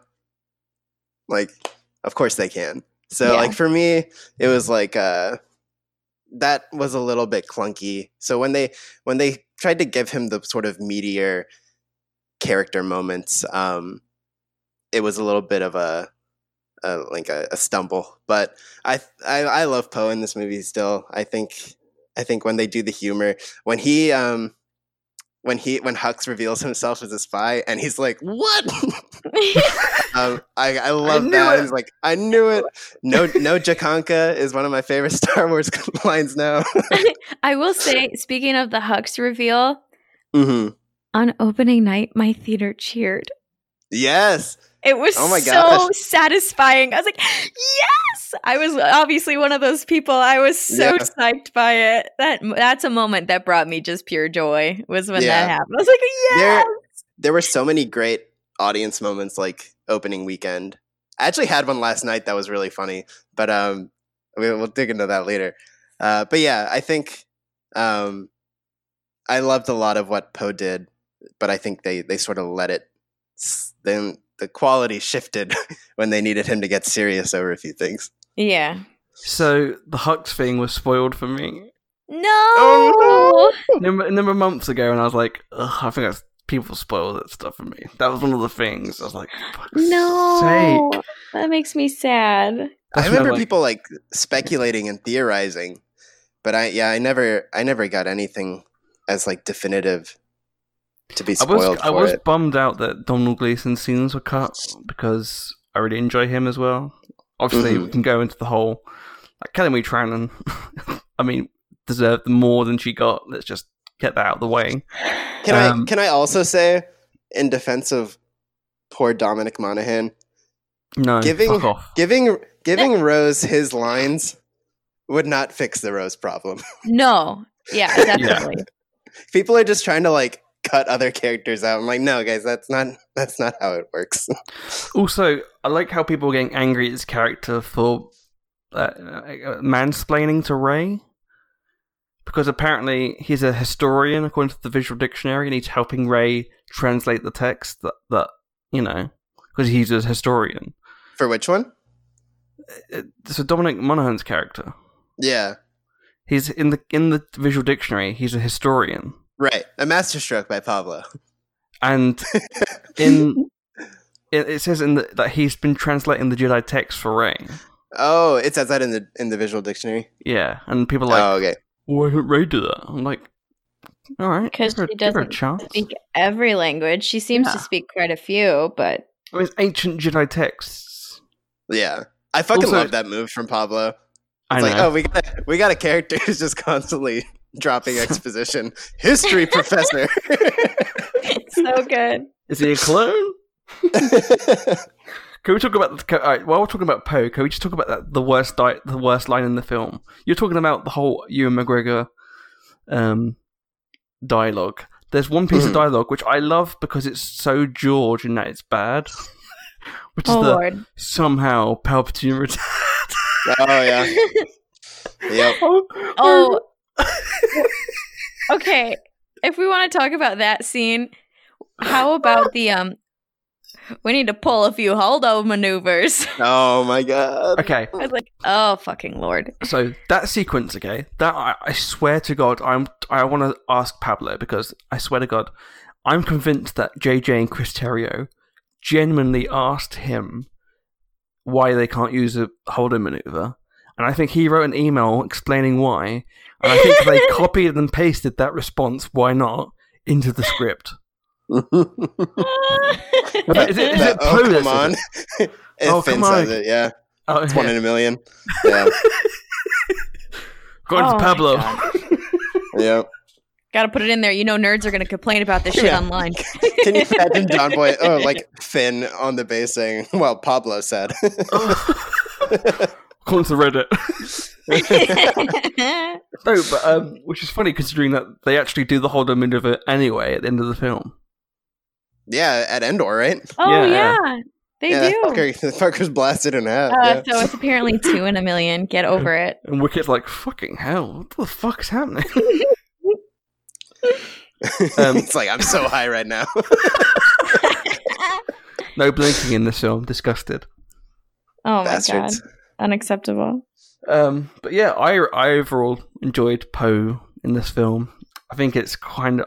I will say, if they ever do a Disney Plus... I know he says Oscar Isaac is vehemently against it. Mhm. But if they ever did do a Disney Plus show, let Oscar write it. Because one, I think the Finpo stuff it would be a guarantee. Two, some of his best dialogue in the film is him improving. Yep. The whole, how did it go? Not great, actually. That's improv. Wait, which He's part? so Sorry. good. Yeah, the one where she's like, how did it go? And he's like, not very great, actually. Like, that's all the fight? yeah, like the whole intro, that's all improv. Right, That's, okay. that's reshoots done in the summer. Yeah. So good. I also love the no spy. No spy. And the torch. Oh man. Yeah. I have to say, like, I feel like you can tell the joy that those three actors had acting together for once. Right. And it's palpable. You have to understand that. Yeah. It's so evident. And I feel like he had more he had more fun being an actual character as opposed to just a pilot. Yeah, for sure. Yeah, I love his sort of bad boy, teen, rebellious age of getting in with a dirty crowd. Yeah. Dirty crowd. Which also introduced two bright stars in my universe of Zori Bliss and Babu Frick. Yes. So what do we think about Zori? I really She may not like care, her. but I think she's okay. Yes. And that's all we've got time for this week. Hey, bye guys. I will I'll see you next say, week. Bye. because obviously so I bartend, and my regulars, of course, are slowly going to see the Star Wars movie, and then they come in and they have a few drinks and they talk to me about it. So from the upper middle class white people of Geneva, who are in their middle-aged white people of Geneva, Represent. I know. And I don't agree with this take, so I just wanted to discuss this take. They wanted one of their biggest critiques of Zori was, why would you put such a mask on such a beautiful woman the whole movie? So that's what I've been living with. Ooh, I have a question though. Yes. Did you guys need to see her eyes? Yes. Well, there In we go. that scene, I think that I like that I we just saw thought her it'd be- eyes. I liked it. I thought it would be really cool for like Zori to have been anyone. Yeah. Like that's just the thing with like the mask, but yeah, like it's also fine. What I I liked think is this... Oh, sorry. Claire, you go. I think that it really it showed that they have a vulnerable past, that they had this vulnerable, like this connection, and she is not this cold, unfeeling, Yeah, warrior it's like a really behind the earnest mask. side of her. But at the same time, the fact that she never took her helmet off showed that she still has her walls up. I thought she was Right. very Yeah. complex. It was like with one little move like that, I thought it was a very cool move to show Mhm. exactly where she stands. Yeah, I also Yeah. say I think it's a very great move. Just Kerry Russell is such an amazing actress that So good. like she's such a great in that role. Anyway, but the acting she does with the eyes, the emotion, is spellbinding. Mhm. And I think legally she owns me now. I would do anything for her. Just You gotta run some those eyes. spice. I was like, oh my goodness me. Also, can I just say, if we're going to talk about performances in this film, this will be like the last major thing we'll say about performances before we move on. Anthony Daniels, this is his best Star Wars film. Oh, undoubtedly. Yeah. Yeah. He was absolutely exceptional. I mean, there's so much that goes into 3PO, right? Like, it's not just the voice. Like, you have absolutely. to, like, you watch him, right? And it's like, so much he emotes, even just little things. Going back to, like, the Poe humor when they're, like, holding hands, and then 3PO just sort of, like, trots up, and he's like, I'm going to hold a hand, too. So good. Yeah, there's so much. Anthony Daniels just he dials it up to 11 for this last one. It's so good and I'm very happy for him. While his performance, I think, was really, really exceptional, and I loved his 3PO in this movie, I just had issues with what exactly he said and did. And I just, like the rest of the droids, especially R2-D2, I felt like they undermined people's emotional attachment to them. I feel like they underestimated people's emotional attachment to these droids. Mm-hmm. Mm-hmm. And while they like put in that cute little, they put in the line, which we saw in the trailer, which did get me to cry, the actual context of it in the movie was not really emotional. Mm-hmm. You know, Just played for laughs. Yeah, we didn't have our emotional moment with these characters that have been around for 42 years. I have to say that there is one moment that was very, very, very emotional for me. Like, 'cause I agree, there is a joke. They make that into a joke, but there's a scene afterwards where, and this goes back to both Anthony Daniels and Daisy Ridley just being amazing performers. There's a scene where I think for the first time ever, Rey asks 3PO if he wants to do it. She treats him as a person. Yeah, I liked that a lot. And that was just, that really hit me because I was laughing. Like you said, it's a comedy scene. So one moment I'm laughing, and then the next moment I'm like, okay, I'm going to cry now. Okay, that peace part, out. Oh, yeah. I remember what you're saying now. Yeah, that's that part really like sort of brings it heavy. Yeah. Right? Where she's like, you know the odds better than any of us. Like, yeah, can we not afford to not do it or whatever? Yeah, because it is very much like, hey, let's crack his head open. Yeah, and then it then that really like grounds it in that moment. But I do agree with Claire where like that moment doesn't last long enough. None of the emotional moments last long enough. Not a single one in my book. Because I talk about this. I bring this up on every freaking podcast. I am an easy target to get me to cry during a movie. Mm-hmm. This is really sad. During The Rise of Skywalker, I cried 2 times. Mm-hmm. Me. One of them is what happens at every Star Wars movie. Once the lights go down, the Lucasfilm logo comes and the crawl starts. I cry every time. And that is not because of the writing of this movie. It is because of Star Wars in general. The dead speak. No, I always cry at the beginning, at the crawl. And then the second time I cried was the Han Solo scene. Oof, and that got me. That got me, for sure. But they had all of these opportunities to take these emotional moments, and I think a lot of it is a pacing issue, and a lot of it is just making an easy movie, and I don't think they really dug into the emotions of any of these characters to the extent that they could have. Right. I just don't. Yeah, that's like we think Chewie dies for about 15 seconds and they brush right past it. Oh, blah, blah, blah, blah. They don't give us any moment to feel like he's gone. They don't give us any moment to like feel anything. Yeah, I didn't cry other than twice. That's crazy talk. That's crazy. Yeah. I didn't cry at all. You didn't cry at all? You know me, I'm an emotional bunny. I've opened wounds. I have opened wounds. To be fair though, this was the day of the film was when my chest infection started. Like in the third act, my whole neck was really stiff and really hurting. No. So, I think, yeah, like for me, I definitely got. Oh, sorry. Go ahead. Oh yeah, sorry. Yeah, I feel like while it didn't make me cry, there were a lot of scenes where I generally like laughed out loud, especially with 3PO. The scene where they all fall down. And Poe is like, hey, Rey, you okay? Finn, you okay? And Phoebe was like, you didn't call my name, sir, but I'm quite alright. That was great. That has gotten laughs all 9 viewings for me. So good. Like, big time laughs. Yeah.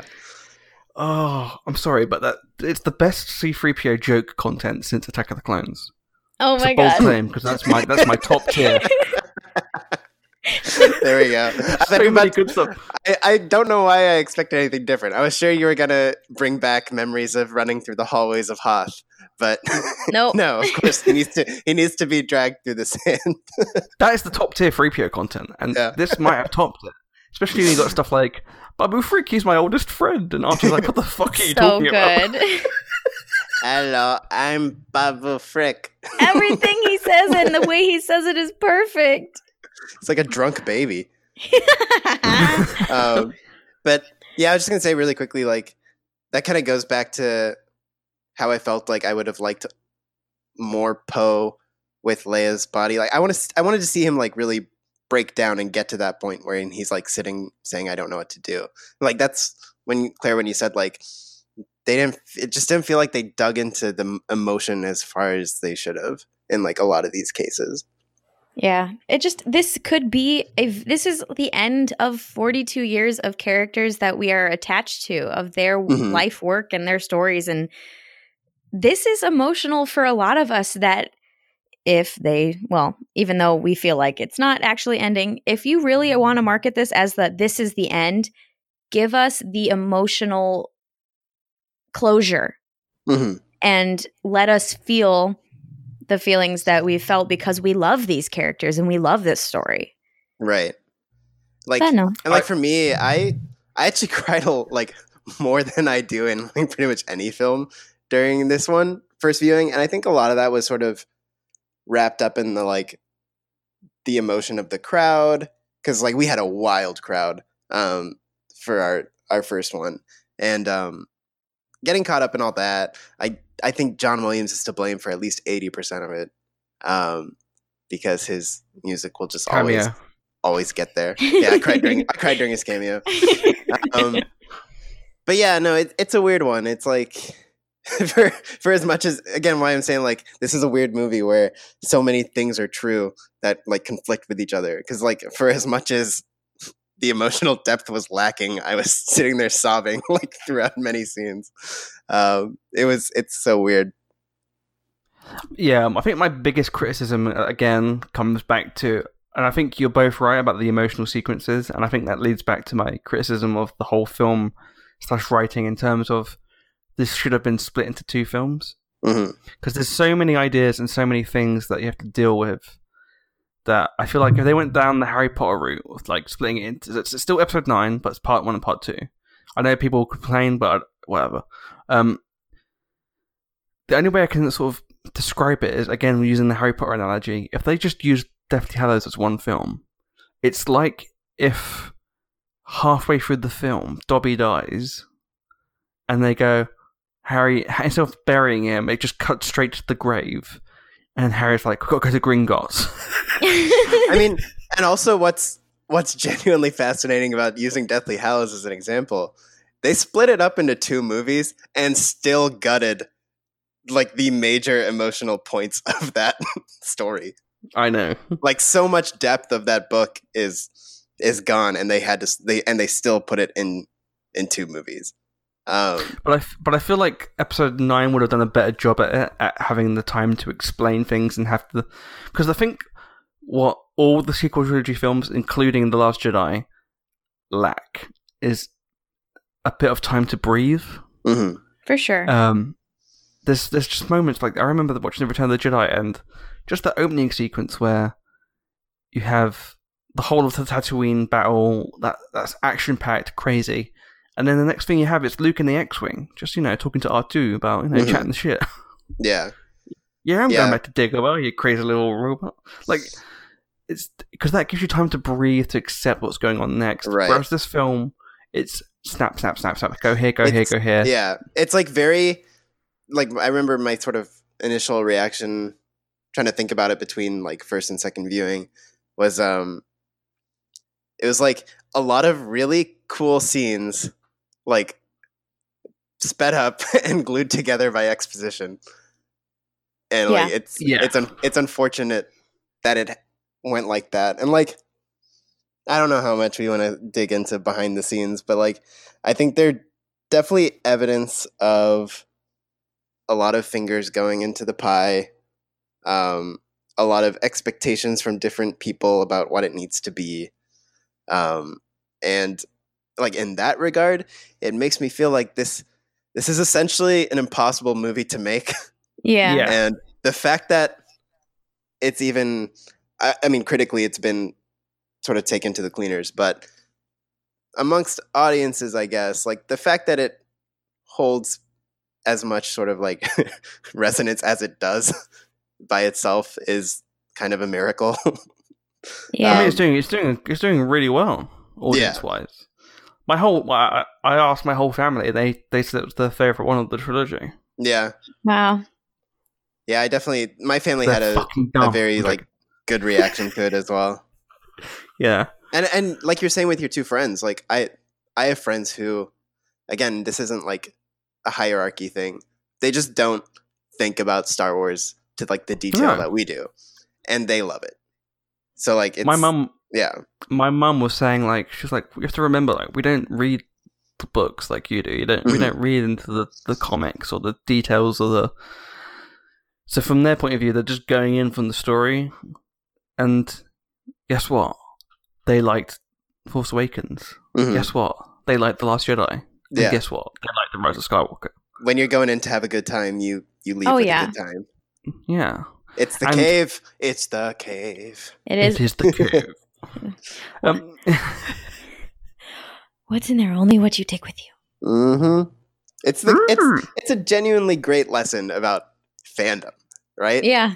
Like I remember when we started that Facebook group, the good old Podcast Alliance. Oh my. You know, and it was like fandom is the cave. Like if you go in looking for people to like fight with you, you're gonna have a fight. Yeah. Like if you go in looking to have a good time, enjoy, celebrating what you like, then you will do that as well. Like, and it's so much like your own perspective, and like what you're sort of blind to, dictates so much of how you enjoy these things. I'm going down the Qui-Gon route, which is where I know I'm right, but I try to be civil as possible. Yeah. But like give a really glum, like smug look. Oh yes, Master Yoda, you're wrong, but I'll accept it. I don't want to join the fucking board. The boy will be trained. Fuck your counsel. Oh my god. I just remember when Liam Neeson did the Simpsons episode. Do you guys ever see that one? Where he plays a Catholic priest. Oh, it is one of the best Simpsons episodes ever. And he's like telling Bart this flashback of his life. He's like, so I was having a fight with me dad, and I was picking my teeth out of the gutter when St. Peter himself came to me and said, Sean, you wanker. He's like, it's so good. Oh my god. Please go find it. Check that out. Oh, I have to find it. Thank you, Disney Plus, for bringing me The Simpsons. It came out around 2005. I don't know what Simpsons season that is, but it was like 2005-ish. And it's when Bart becomes a Catholic and they have like the Catholic Protestant thing. Before we jump into other questions from our fans, I do have a question for you guys. Mm-hmm. All right. Do you think some blame for the film has to come down to the whole trilogy planning? Because I was thinking about this the other day, like, The Last Jedi starting straight after episode 7. Was that a good idea? I don't have any problem with that idea, but yes, there was a lack of trilogy planning. And like, I don't think that needs to be the benchmark of a good series, but it's things like when you tell Rian Johnson he has free reign, there are no boundaries, there is no game plan, and then he does something. And then you make the next movie and you're like, well, I kind of wanted it to be this. And it's sort of like, it works in a way where it's like, you can get away with it, but also it does feel like a major step back. I think that's when you have issues. So like the idea that a trilogy needs to be perfectly planned out, like some Kevin Feige whiteboard or whatever, I don't necessarily agree, but I think there are probably some like big, like I don't know, maybe the history and background of your main character should probably be like sort of mapped out for you. Yeah. Yeah, because when you tell someone they need to when you tell someone that they can do whatever they want and then kind of like try to up the revelation on that, I think that's where there are issues.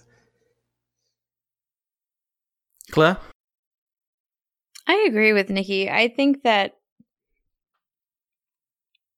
okay, so it's kind of like what I said earlier. We know where it's going to end. Well, we know it's going to end with a happy ending. It's about figuring out the spot in the middle.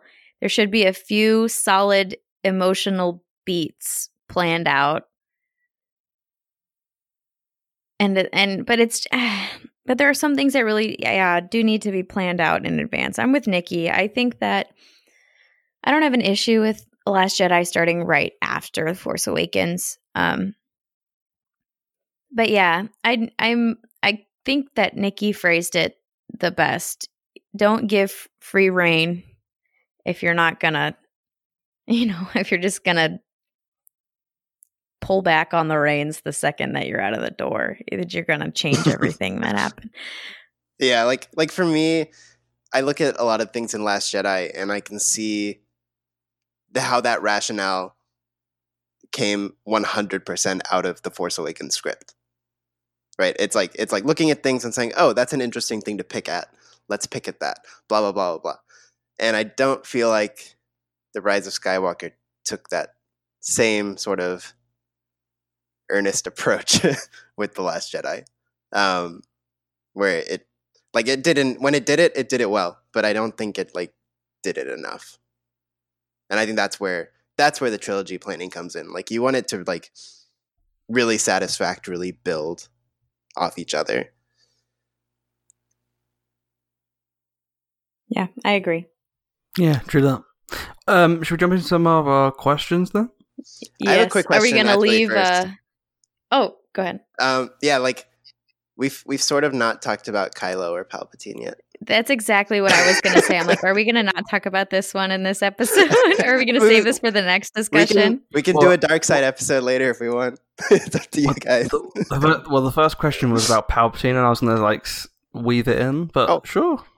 Well, if you want to kick it off with a question, let's do that. Yeah, we can do it. Whatever. I'm joking. It's a good. I thought it was a good tie-in, at least. I should have let it breathe. I'm sorry. It's okay. I forgive you. Claire? Oh yeah, let's do it. Let's go, gang. All good. Okay. So our first question comes from Emma, who says, "What planet do you all think Palpatine's sexual partner comes from?" Ooh. Asking the real questions over here. Well, my answer is either Coruscant, because classy, or Camino. Camino. That's of cum. Camino. Hey. Put that on a shirt. I'm gonna say Nar Shaddaa because man, she had to be dirty. I know that Rey is not like a blue alien-y like creature, but I always imagined, going back to The Simpsons, I guess, I always imagined the Emperor Masamita relationship to be kind of like Burns and Mr. Smitherson. So release the ties. So I feel like it has to be Champala. I feel like Masamita had to inadvertently hook him up with his lady. There we go. So or his surrogate womb. I've been thinking about Masamita a lot recently. Words as one does. Expect someone to say. I mean, Claire, I think you're right, because remember what the first what's it called, promotion for the action figure said? A horny politician. Oh, mama. But I think I've been thinking about him a lot recently because if you remember in Aftermath, there's the whole like he's in charge of the Empire, Yeah. and he's like so defeated that he has to like sign the treaty. Do you think that he knew Palpatine was alive and he was like waiting for him to save him, and he was like, Oh my any moment god. now? Oh my god. Poor guy. I hope so. Like Palpatine's an Exegol, like who this? New New planet, body. who dis? Bad connection. New fleet. one I'm thing a I'll new say. horny politician. Jesus. One thing I'll say about Coruscant as the likely planet is you could easily imagine one of these kind of like shitty upper level people who only sort of sees the power of that arrangement kind of thing. And Oh, like definitely. the prestige. Like I don't think he met some like girl from the village and they like fell in love with each other and yada yada. Because he had to have been post Revenge of the Sith. Yeah, he had to have Yeah. the scrotum face. It had to be like, also with how well he planned out Anakin's life, you know that he's got that whole shit timelined.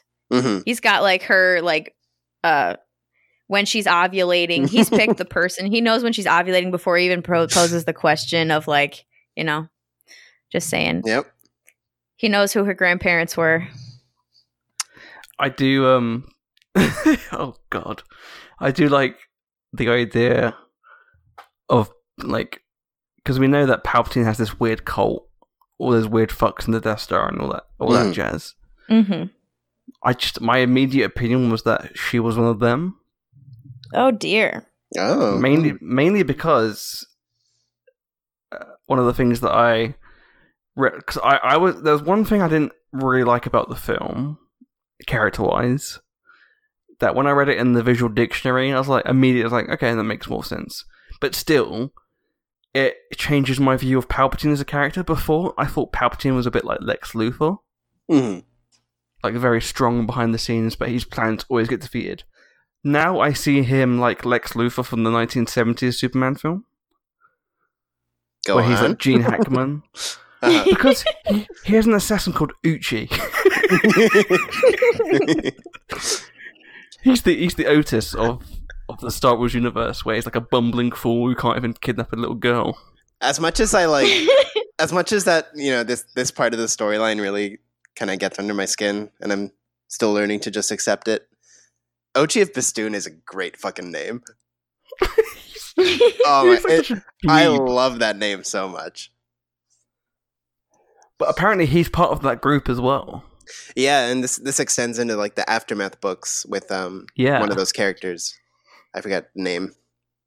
But yeah, it's like Nashu or something. Tashu. Yeah, Tape. Is it Tape something?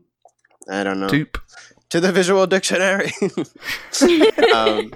But yeah, it makes you wonder also the Palpatine son. Like, yeah, the fuck was his life like? I want him to have a normal name like Kevin. Kevin Palpatine. Phil. Brad. Oh. Brad the monkey. Brad. Dad, Brad you're such a prick. Palpatine. By the way, it was Yoop Tashu. Yoop Tashu, baby. Yeah, of the Acolyte. All we know is that There it is. Palpatine's Bay had a nice felt hat. Yes. Had a nice felt hat. Probably a nice felt bed sheet as well. And a firm Hey. buttocks. Oh my gracious me. Just a Palpatine nut I wanted to bring up. So when he's it's one of those things where like I'm amazed whatever the answer is. When he is like restoring himself off their like force energy, I like that he stops before he makes himself look human again. Like, right? You think, I'm gonna be beautiful, I'm gonna be young Ian McDermott, but then he also stops at his emperor face. And it's like, you'd think if you had the power to regenerate yourself, fully, you'd go for the beauty. But then on the other hand, I was like, it's also amazing because it's very like Voldemort, where he's like proud of that shitty snake look, in the same way where like Palpatine's like proud of this is me with the makeup off, and it's beautiful, and this is who I am, and I'm evil, and I'm like awesome. I thought that was just a really sort of funny thing to like think about, but also like a cool character moment wrapped in it. Yeah, it's a nice metaphor because for Ghost Palpatine, or like the shell of the body that he is, he looks like normal Palpatine. Mm-hmm. There is no scarring apart from his eyes. He is just Ian McDiarmid, right? So the idea that him having the scars is normality goes back to that whole idea that that's just his real face. Like, not that it is his real face, but like it's the one that best suits him, like you said, like with Voldemort. That's how he feels his best self, yeah. Exactly, yeah. Which I love that, and I have to give props to JJ as well. It would have been very, very, very, very easy just to recreate the Episode 6 outfit, but the fact that he has this like lovely new red undercoat, like those robes, beautiful. Also, I want to give shouts to Ian McDiarmid because, dude, he brought it. He brought it big time in this movie. For whether it's the sort of like horror shock vibe with the flashing lights of that original sort of zombie face, down to Palpatine back in his beautiful self. It was really good from him. And the Snoke moment with the voice and the Vader and it's so good. I regardless of your opinions, I fucking love that. I like the fact that they're like, here's a jar of Snokes, deal with it. Yeah, I still have major questions, but it is sort of, there's something very, even we go back to it, something very George about like, shut the fuck up. This is it. Same with just Palpatine being here, right? Like exactly. Like guys, he's here. We gotta fucking deal with it. It's very like, shut the fuck up and get in the car. We're going. And I think that's kind of fun. And I also just like, I don't know if this will extend into like our Kylo little talk, but like I do love how fast it hits the ground running on that point of like, he views it as a threat and he needs to stop that. I think that's a really cool way to end that crawl. I have to say as well, I think the opening to Episode 9 is the best out of the 3 films. Mm-hmm. Like, even with its pace, it kind of slaps pretty hard. It's really cool. Like, everything you could have told me about Episode 9, I would never expected the film would open with Mustafar. Right. I'm still actually waiting for the actual JJ cut, where it's that opening, but it's got sabotage going the whole time. And he's just chopping through people. It's like sabotage, and he's like just can't stand through it. Exegol. I hate this planet. It put my grinder. It was funny. I don't know if have you been watching the Vader Immortal storyline? No. Nay. So I don't know. I don't want to drop spoilers for you guys, but can I? Yes. At least I'll speak for myself. Yes. Do it.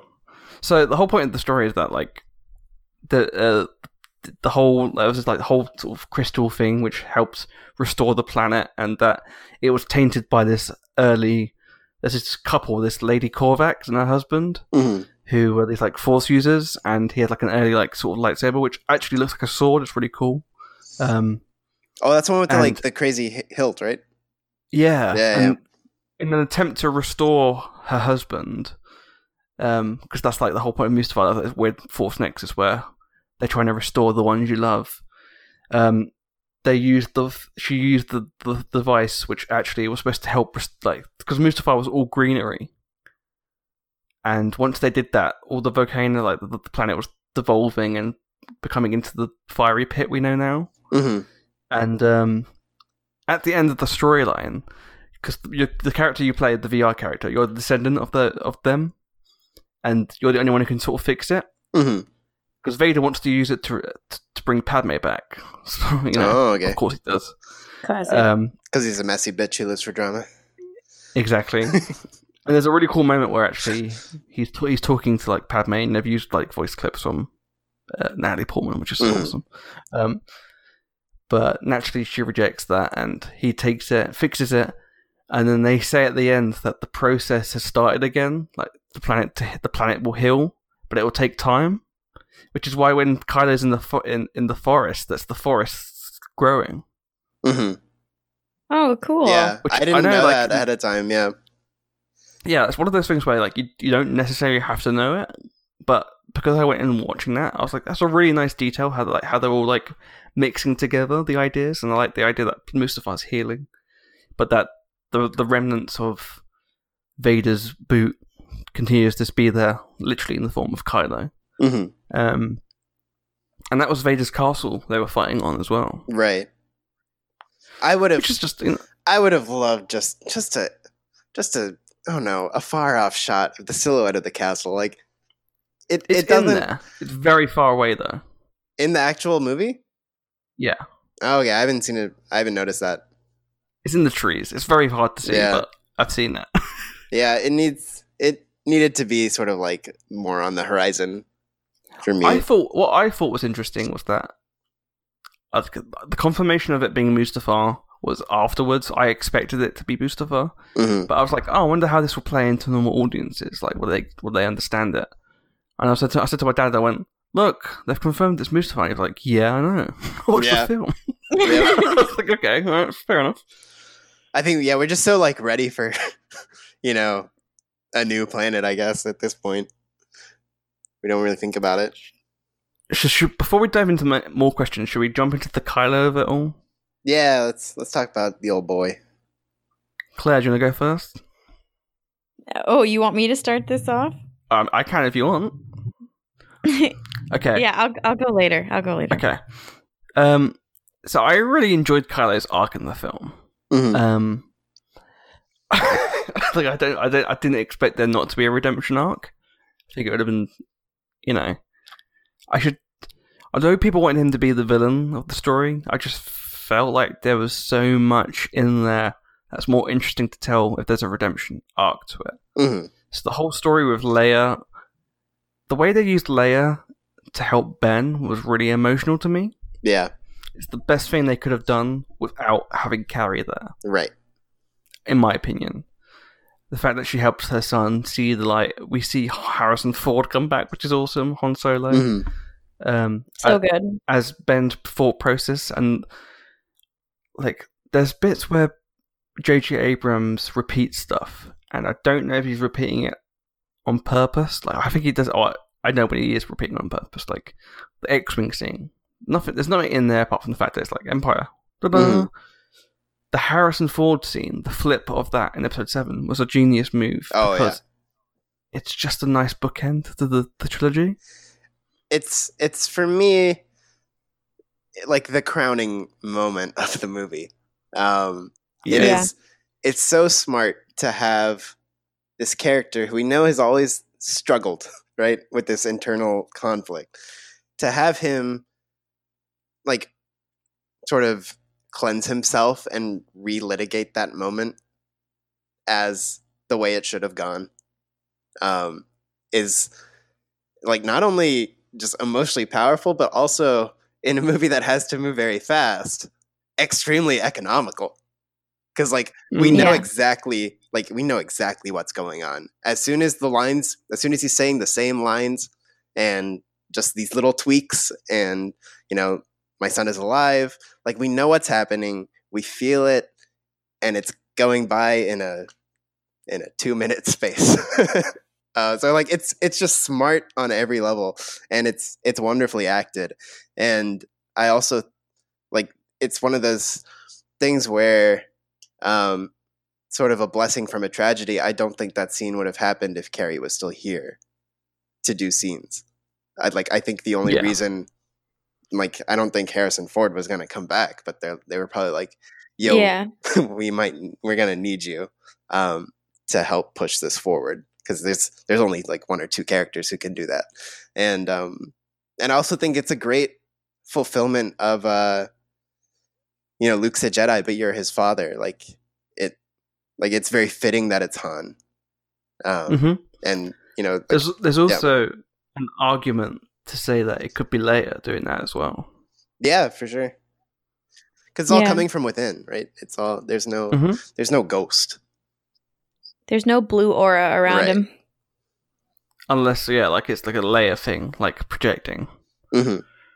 That's what's really fascinating for me. It's like I still don't know if I understand exactly what Leia did and like why the bodies disappear together.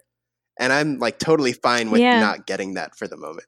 Like it's sort of this nebulous thing that I sort of understand but can't fully define. And that's kind of a fun thing about how the Force like allows you to have those gray areas in your head. Oh, do you mean at the end? Yeah, just how like it's like what exactly like did she do? Like is she in him? Because I've seen all sorts of theories where it's like when Rey, I don't know if this is like just someone trying to reconcile their own sadness, but like when Rey stabs him, they're like a part of him died then, and the only reason he was still going was because Leia was in him, and then when he dies, they sort of both go together. I'm like, okay, I can sort of whatever. But yeah, like to me, it all feels very nebulous, and I think that's also fine. So my viewing of it was that Leia was holding on. She had learned how to become one of the Force because Luke had taught her, but she was holding on to wait for Ben. And then once that would happen, she could like bring him to the Force and teach him. Because they say in the visual dictionary as well, which this isn't me like reading off that. It's just a sort of backed up my own opinion, which was that she was still like becoming one of the Force during that time. That's why she didn't just immediately show up as a ghost and be like, "What's up?" the bandwidth on Agent Kloss is not great. Like still uploading. I do like the idea. I do like the idea, like of her, like of Ben waking up in this weird place. That maybe it's like the world between worlds. Who knows? And having his mum hold her hand out for him, and be like, "I can teach you," but yeah, he had to do the selfless act. Yeah, which is important. Which I feel like also like all of this, like bizarrely similar to Mortis, right? The sort of transference of life, and it's very, very similar to how the daughter and Ahsoka work, and when you think about that, like what part of Ben still exists in Rey, and all, you know, like it's all this weird sort of Force trippiness, but I thought it was a very cool callback to how we see the Mortis arc resolve. I also think we should give like major props to Adam Driver, because he managed to craft the character with 5 minutes of screen time, saying one word. Ow! But it's a completely different character. Yeah, I know. Yep. Yeah, no, but for you can sure. tell it's different. He is. Yeah. I'm gonna I have no reservation. He is the best actor in 9 episodes of Star Wars. Oh yeah, definitely. It's like insane what he does with so little. And again, like you just said, Ben doesn't talk, which I have a gripe with. I would have loved for him to say something to Palpatine, or Rey or whatever. But yeah, it's like he does so much with his face that it's like it's insane. Because I remember reading a sort of non-spoilery review before the movie came out, in between the premiere. And the writer said they were left underwhelmed by Adam Driver's second half performance. And I was like, yo, he's doing all the work in that second half. Like what? Like just because it's like, yes, he should be talking, but just because he's not, like he does so, even the scene with dead Rey, he does so much in 20 seconds. It's insane. Yeah. Also, I have to say as well, like, people who debate like the whole whether Adam Driver cares about the character or if he's a fan of the films, he's definitely a fan of the films. This is according to, I think, Chris Terrio or one of the editors. They mentioned that he was the person who said that they should include the Han mannerisms. Oh yeah, Like, he's the one who purposely went out, The looked shrug. through. It was like, the shrug, Yeah. the blast, the bolt, and stuff like that. That was all him. yeah. I mean, it's like you can't say he doesn't care, but if you've ever listened to him talk about the character in any way, he's like one of the smartest people. And like, I don't know if I only say this because we don't get it that often, but it's like anytime he talks about it, it's money. And like he's very thoughtful about how he portrayed Kylo Ren. And I think that's a really, especially like for any fan, that is a really like awesome thing to be able to hang on to.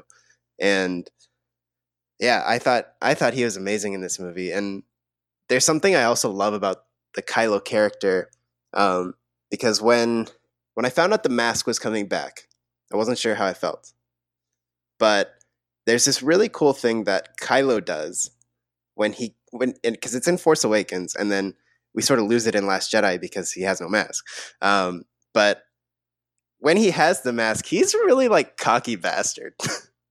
Yeah. Right? Like, oh, totally. I love how that came back, because it's like he's this naked baby in Last Jedi, right? Half naked at one point, literally. And you take those pants off. Yeah, and it's like you get to this point where you're so used to him being wounded, and then it's like I think I saw someone tweet something similar to this, so I'm sorry I can't credit you while I paraphrase, but it's like he went to camp and met this like crazy girl, and then he like got back into the crowd of his bad friends, and he sort of became that douchebag again. And when he rebuilt that mask, and then that sort of cocky, like kind of bitchy side to him came back, I thought that was really cool. And I love the way Adam Driver plays that side of Kylo as well. For sure. What about you, Claire?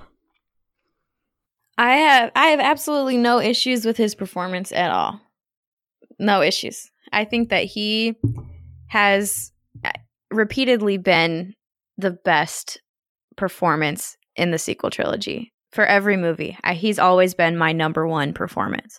He will always deliver, and it's clear just how much work he puts in to this character and how much thought he puts into it. And you see it in every single scene.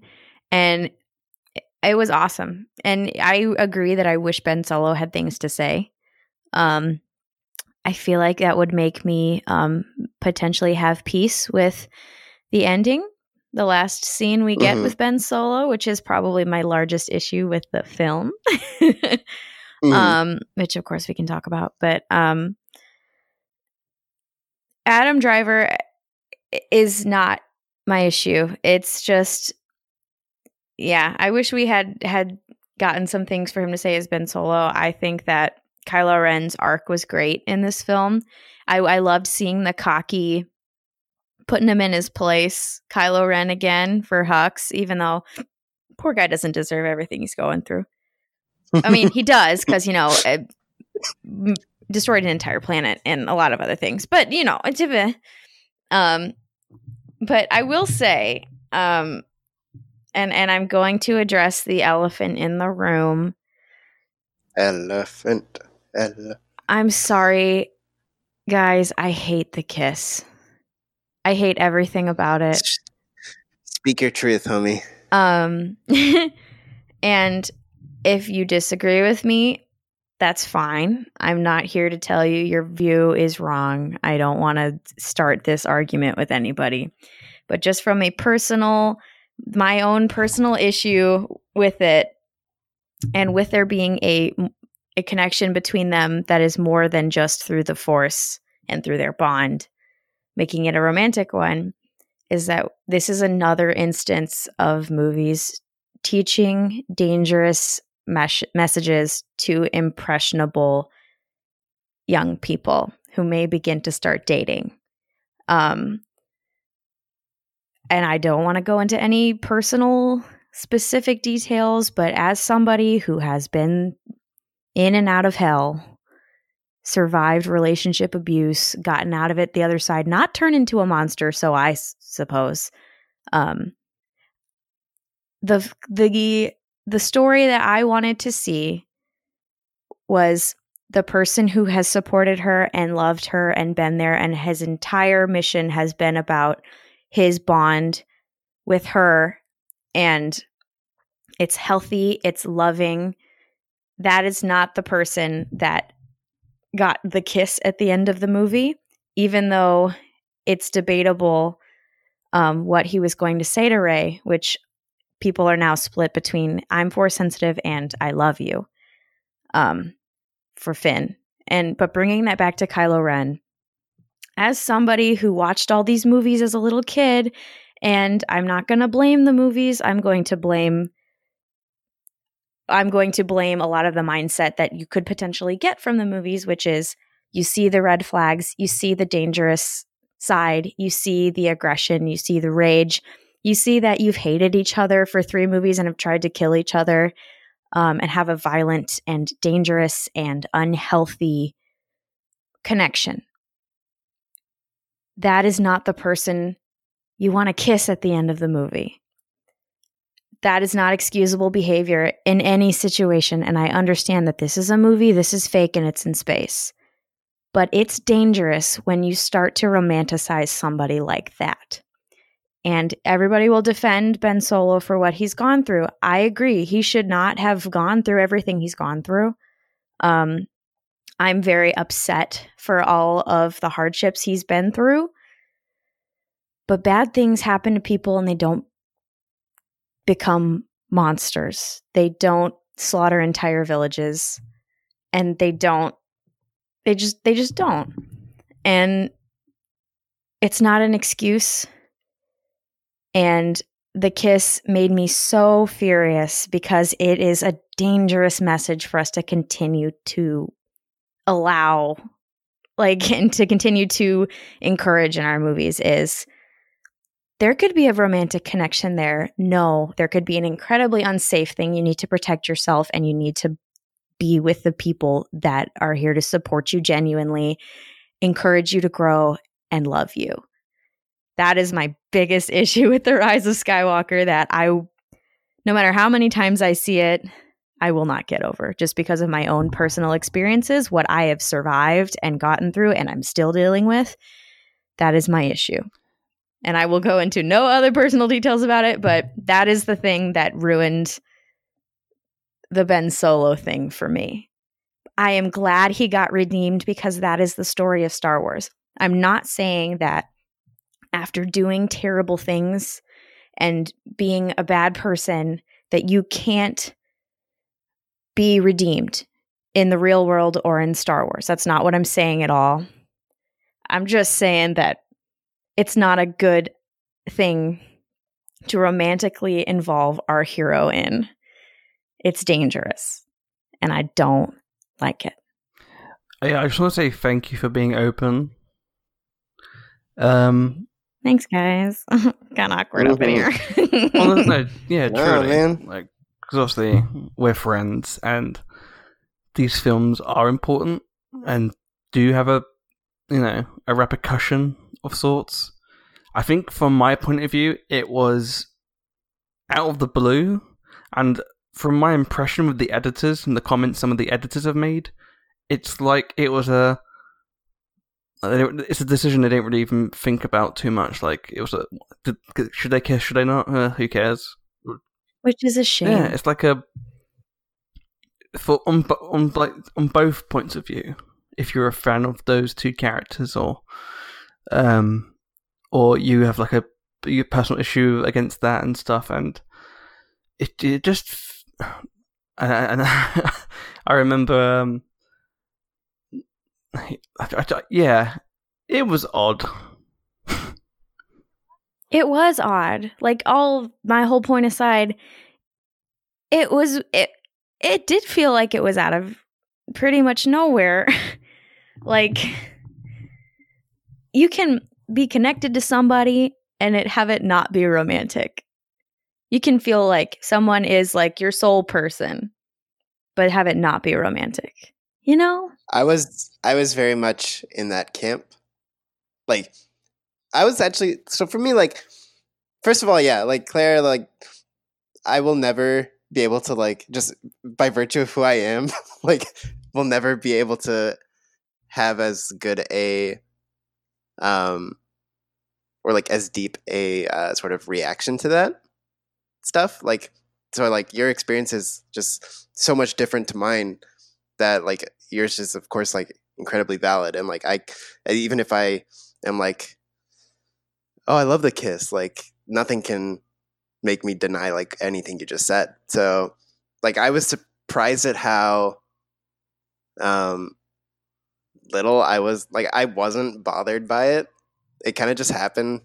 I was like, okay, I didn't like love it and I didn't hate it. It's kind of weird. And it feels like something you should love like at that point in the movie. Right. You should have built it up to a right. point where we're all like, yeah, we're on this team. Yeah. And like, and yeah, like I agree. Like it's funny how much Harry Potter's been brought up into this discussion, especially because like I think about the way Palpatine dies and it seems very Voldemort-y to me. And that's not just from a disintegrating point of view. But like the big magic in Harry Potter, or a big chunk of it, is like you have these two characters who are bound together through like destiny and who grew up very similarly. Like their circumstances were actually like they married each other very well. And one chose to do good and one chose to do bad. And like when you started at the base level of, you know, these two kids who were abused as orphans, that doesn't write off the I'm going to go become a genocidal maniac kind of thing. And like that's very much how you have to look at Ben. And it's like, yes, he got dealt some shitty hands, to say the least, and also did shitty things with those. Exactly. He made a choice. And like I think that's what's so powerful about so many good fantasy stories, is for as insane as they are, as the settings are nuts and powers beyond what we can comprehend, they always come down to choice. And that's like the central theme to all these stories.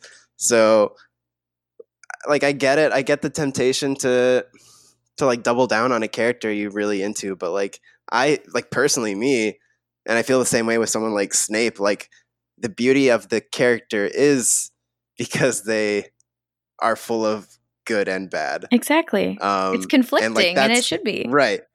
And like that's like it is compelling because like Snape is compelling because he is a huge asshole who has taken the abuse he's faced in life and channeled that negatively, but is also doing one of the bravest things anyone has done in that universe. Exactly. Right? Like it's like allow these people gotta allow these what's the term? The sort of opposite natures within one person. Duality. Duality, yeah. Duality and like an oxymoron of sort, you know, like these two things that just somehow make no sense but exist within the same person.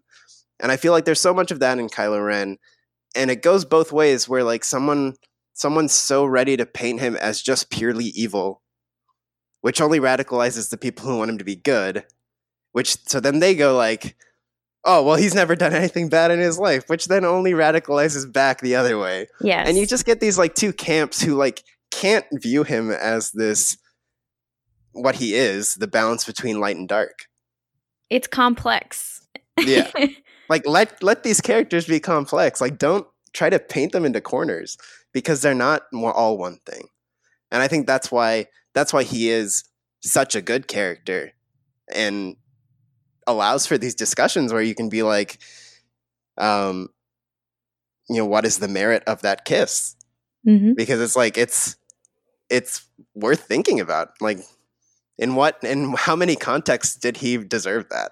Oh yeah. And this is also coming from me, who Kylo Ren is my favorite character of the sequel trilogy because he's the most interesting, he's the most complex, he's the most conflicting.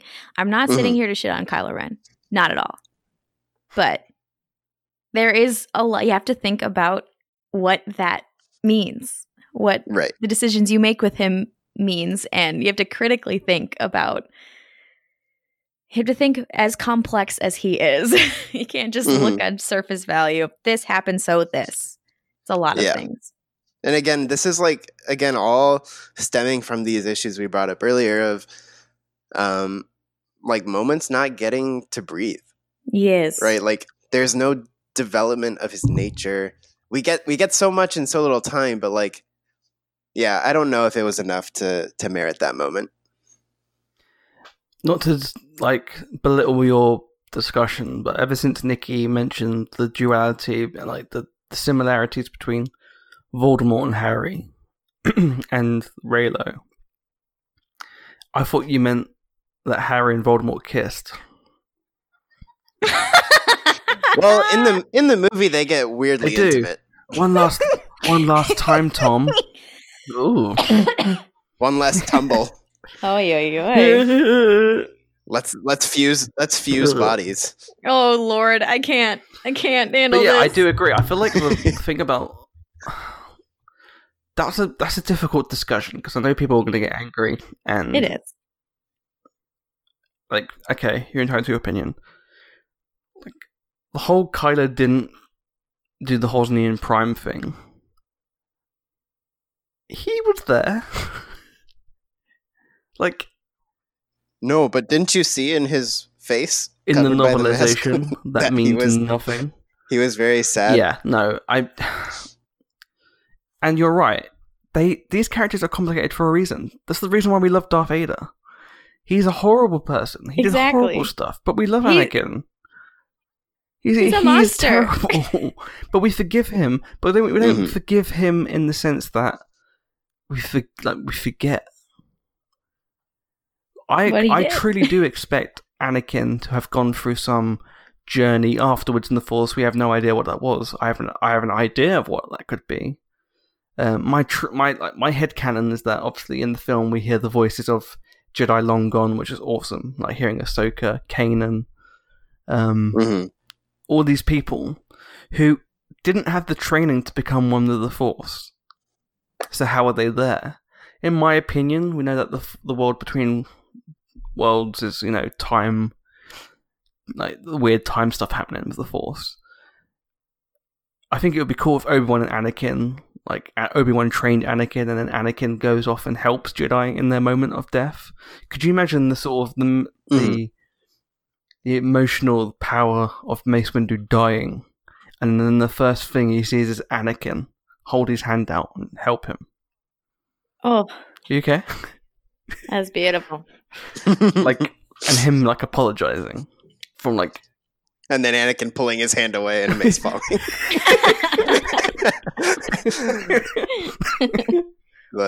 Should have given me master, motherfucker. It's all your fault. Just kidding. Get up. Let's go. Hug it out.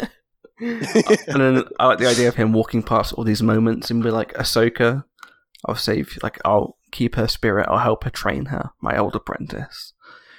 Qui-Gon's watching, tearing up, thinking, this is what was supposed to happen.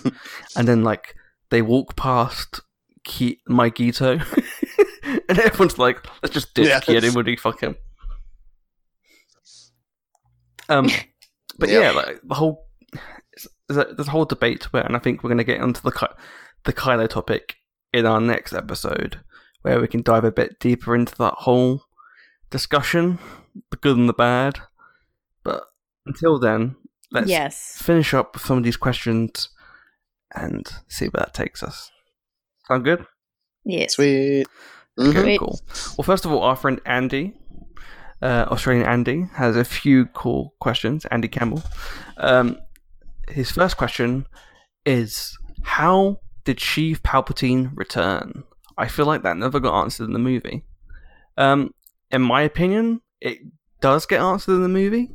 The dark side. I can't do it.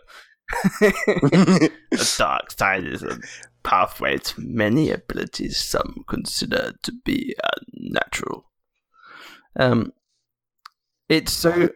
I want the meta cut of where he says half of it, and then he looks at the audience and say it with me now.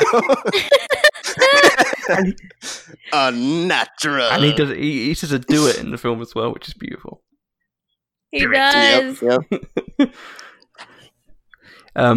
Yeah, I feel like that is vague enough and answers the question. We knew. I mean, he's into weird shit. We've seen him. He's in into the entire weird saga, shit. he's doing one thing, and that's trying to extend his life. And we've seen that he's done it to an extent. So I'm not really surprised.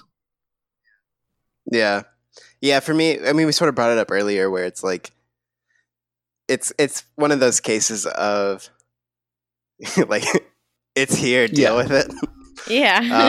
Like, I think, I don't know, from what it sounded like earlier, I think all three of us were just sort of like, okay, we'll roll with that kind of thing. So, like, I don't know, maybe it'll get answered, maybe it won't. I actually don't know if I need an answer. I'm kind of fine. And yeah, that line is the ultimate get out of jail free card for anyone on the naughty dark side, because you can kind of get away with anything once that's been said. Claire? Well, good old Darth Plagueis the Wise. Mm-hmm. My favorite speech in like all of Star Wars. That's my own read on it, is that being the apprentice of Darth Plagueis the Wise does lead to abilities that some would consider unnatural, like being attached to some weird puppet marionette string apparatus and living I that do like long. the idea of Darth Plagueis, like him building up the story to be amazing in front of Anakin, and then the real conversation was like, "Master, how do we survive after death?" And then Darth Plagueis is like, "Ever heard of a crane?" He's like, some trippy people on Exegol got this crazy lab. Yeah, it's a leftover from the Exegol Olympics. Have you heard of Spider-Man? We dock ourselves to this machine until some stupid Jedi come around and we suck the life out of them. Make the sacrifice. Kill me. Yeah, it's like, it's one of those things where it's like, I want to know, but I don't need to know now. I'm actually, for as much as I didn't want Palpatine to like be a tangible thing back, I'm actually quite okay with everything he's like physically doing in the movie. Yeah. So like, I don't know. I don't really have it's not one of the like the lingering things I need. I also don't. I would love. Sorry, I don't understand how people don't Yeah, go understand Palpatine's plan. Like, it was from my point of view, it was very clear, the idea that he wanted to possess Rey. And then, once he saw something better appear, like he does in every fucking film, he's like, "Oh, sweet, I'll take that." He's an adaptable motherfucker. Hell yeah, he is. Yeah, that's his one trait, if you gotta narrow it down. He's the ultimate sexist. He's like, guess I have to possess this woman. Oh, wait, shit. Old wrinkle body? Yes, I'll go back to that. Oh, God. Okay, second question from... I will be hot again. None of this freckle shit. Second question from Andy. Is the Crawl the worst written one in the saga? The Dead Speak? Yes. I don't know. I don't think there's a bad crawl. I mean, if we're going to compare them, I think this one is definitely the worst in terms of the speed of it and the amount of caps. The amount of caps. There was too many caps. I don't know. Something about this one gets to the point, and I love the last bit of it. I love the way it sets up the Kylo opening. It's a very heavy metal opening crawl. He's like, "Oh, fuck this shit." Yeah, I've got no problems with it. I mean, if you want to say it's worse compared to other ones, sure. But I don't have a problem with it. Claire? Ryan. I'm having a hard time comparing it. The Dead Speak is pretty cheesy, but it reminds me so much of War from episode 3 that I don't mind as much. And I know that it's those much are different totally from different. War. Yeah. War. But, yeah, I don't know. It did feel like it moved a mile a minute, which was a big issue for me. But now, at the same time, I'm having a hard time comparing them. to each other. So I don't know if I can say it's the worst, but I did have a few little issues with how quickly it went by. Yeah, it does. It like somehow says enough with only saying like 3 things, honestly. It's like Palpatine back, Leia spies, ray training, Kylo hunting. He's like, okay. I think my favorite crawl is probably still like Luke Skywalker has returned to his home planet of Tatooine. Return of the Jedi. In an attempt to rescue from the vile gangster Jabba the Hutt. I love that. So good. But yeah. I mean, I don't have any problems with it. Okay.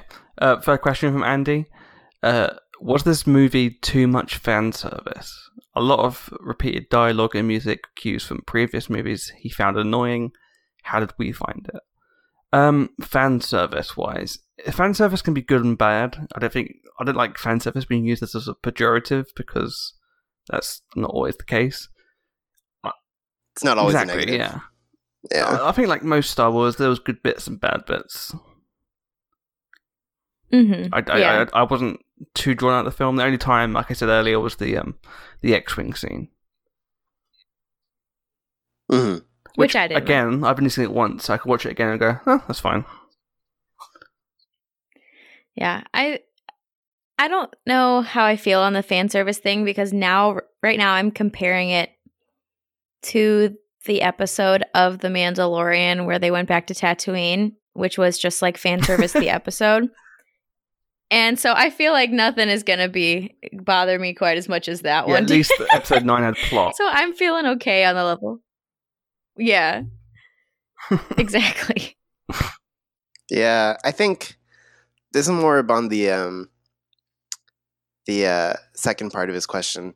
But I think as we sort of talked about with the Han Solo and Kylo scene, the repeated dialogue that I noticed is ones for like emotional effect and not just like to call back.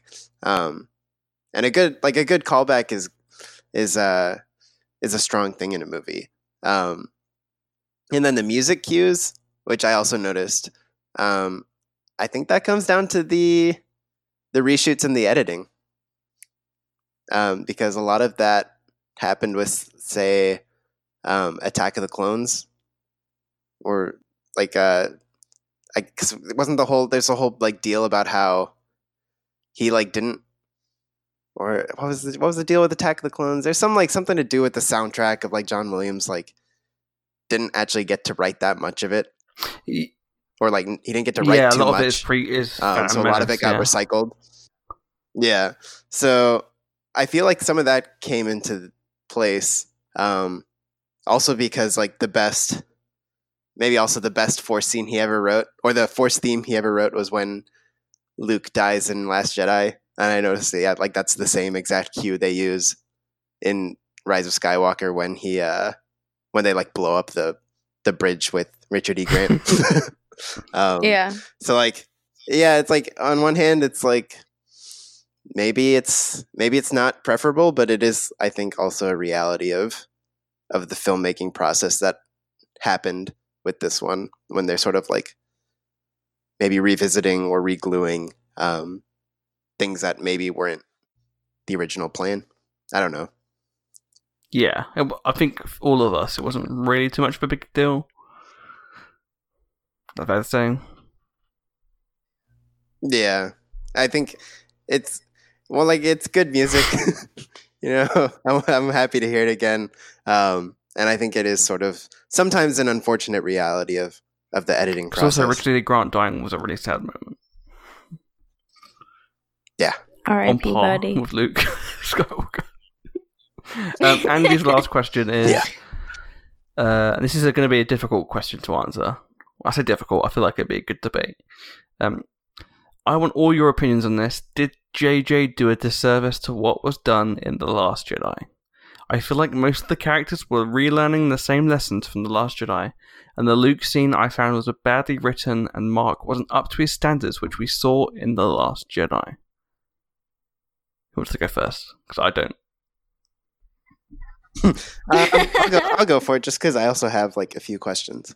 Maybe you guys can help me out. So, first one is I didn't notice anything awful about Mark Hamill's performance in this stuff. So maybe you guys can help me point out what is like substantially worse that he does. And then also, I mean, the Luke scene I feel is just bad because it has to be so. It is literally only exposition. Yeah. And that's how it functions. And it's like, oh yeah, so let me explain Leia's journey that we should have, in a brighter universe, been able to explore. That I now have to sit and explain to you, Rey. And that's an unfortunate thing as well. And as far as the like wider TLJ question, I think it's like a bit yes and no, but also it goes back to the cave, and it's sort of like if you're looking for this movie to be like making The Last Jedi invalid, then you'll find it. And if you're not looking for that, then you won't see it. I think there are things where it's like, again, like when Luke catches the lightsaber and he says, a Jedi's weapon should be shown more respect or whatever. Some people are like, oh man, massive knock on Last Jedi. And I was like, really? Like, for me, that is an organic progression from what he learns at the end of Last Jedi. Like, at the end of Last Jedi, he has learned he was wrong in The Last Jedi. Right? Like that is Luke's story. So if you think that's a knock, whether you're J.J. Abrams or whether you're a fan, like, I don't know if they thought that was like a tongue-in-cheek, this will make things right kind of thing. If they did, they didn't understand The Last Jedi. If you think that's a knock against Luke's character in The Last Jedi, it's not. It's him sort of like I saw it as him making fun of himself almost. Absolutely. And like, again, that's sort of where the wider point comes in. If you want to see that as in trying to invalidate choices in Last Jedi, you will see that. But if you're not looking to see it, then you won't. So, and that's not to say I disagree with the fact that there are things that I feel like undercut Last Jedi, but I also don't think it's half as bad or like nearly as nefarious as some people are trying to make it be. Yeah, I totally get it. I'm on the side. I'm like on the middle of the road to slightly undermining things, just because I feel like we're pulling a course correction a little bit with this movie. Just like they trying to please everybody. It's being cheese pizza.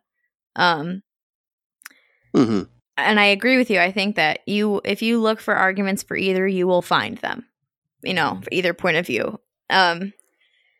I think that I don't think it was intentional to like rewrite probably not.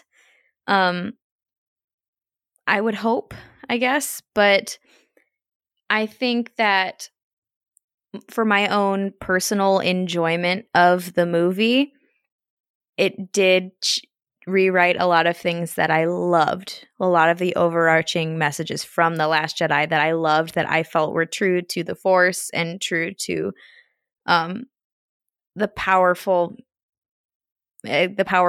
messages in The Last Jedi. I feel like a lot of them were kind of undermined a little bit, and I don't know if that's intentional or not, but it's just my own personal feeling. I don't think it was any ill will or anything like that, but that's just how the things that I liked about The Last Jedi were changed in The Rise of Skywalker. Like some of my favorite things. And that's okay. Mm-hmm. That's just the way that it went, because some of the things that I liked were also not very popular with a lot of people. So I see both sides, and I don't know exactly how firmly I land on it, but yeah. Yeah. I mean, I'm like still sort of the same with that. Like it's a yes and no like answer, That's how I still feel. And I, even from viewing to viewing, I fluctuate on how much I think it like respects Last Jedi versus doesn't or whatever. And no, yeah, it's a complicated question for sure. What do you think, My Charlie? favorite thing is when people say that, like people who don't like Episode 9, and they put up a picture of Broom Boy, and they say, "This is how the saga ended. Wasn't it great?" And my view is that Episode 9's ending is a better ending to the saga, and that Broom Boy died. He was whipped to death by that alien overlord. I hate you. Who forced him to make shoes. He has no story. I hate you. I said this to Claire earlier, just to wind her up. And then he was fed to the feathers. Who were starving because they've been punished as well. Well, guys, this is my last episode. I hope the only it thing was they fun. can eat is Salacious Crumb, who survived, but now he's being used as meat. You're right, Claire? Yeah, I'm trying to think of a way to insult you. Hang on. An Arsenal won against Man U the other day. So all of these things add up. I don't know who that is. No, I'm kidding. That was a joke about how people too crazy about a film. No, I do like the episode 9 ending more than episode 8, just in terms of I like the episode 8 ending in terms of the theme for that film. Like if Broom Boy was the end of the Skywalker saga, it'd be weird. Yeah, that's not feasible. Whereas episode 9 is a sweet nod. It's a sweet conclusion, but also a really nice nod to the future.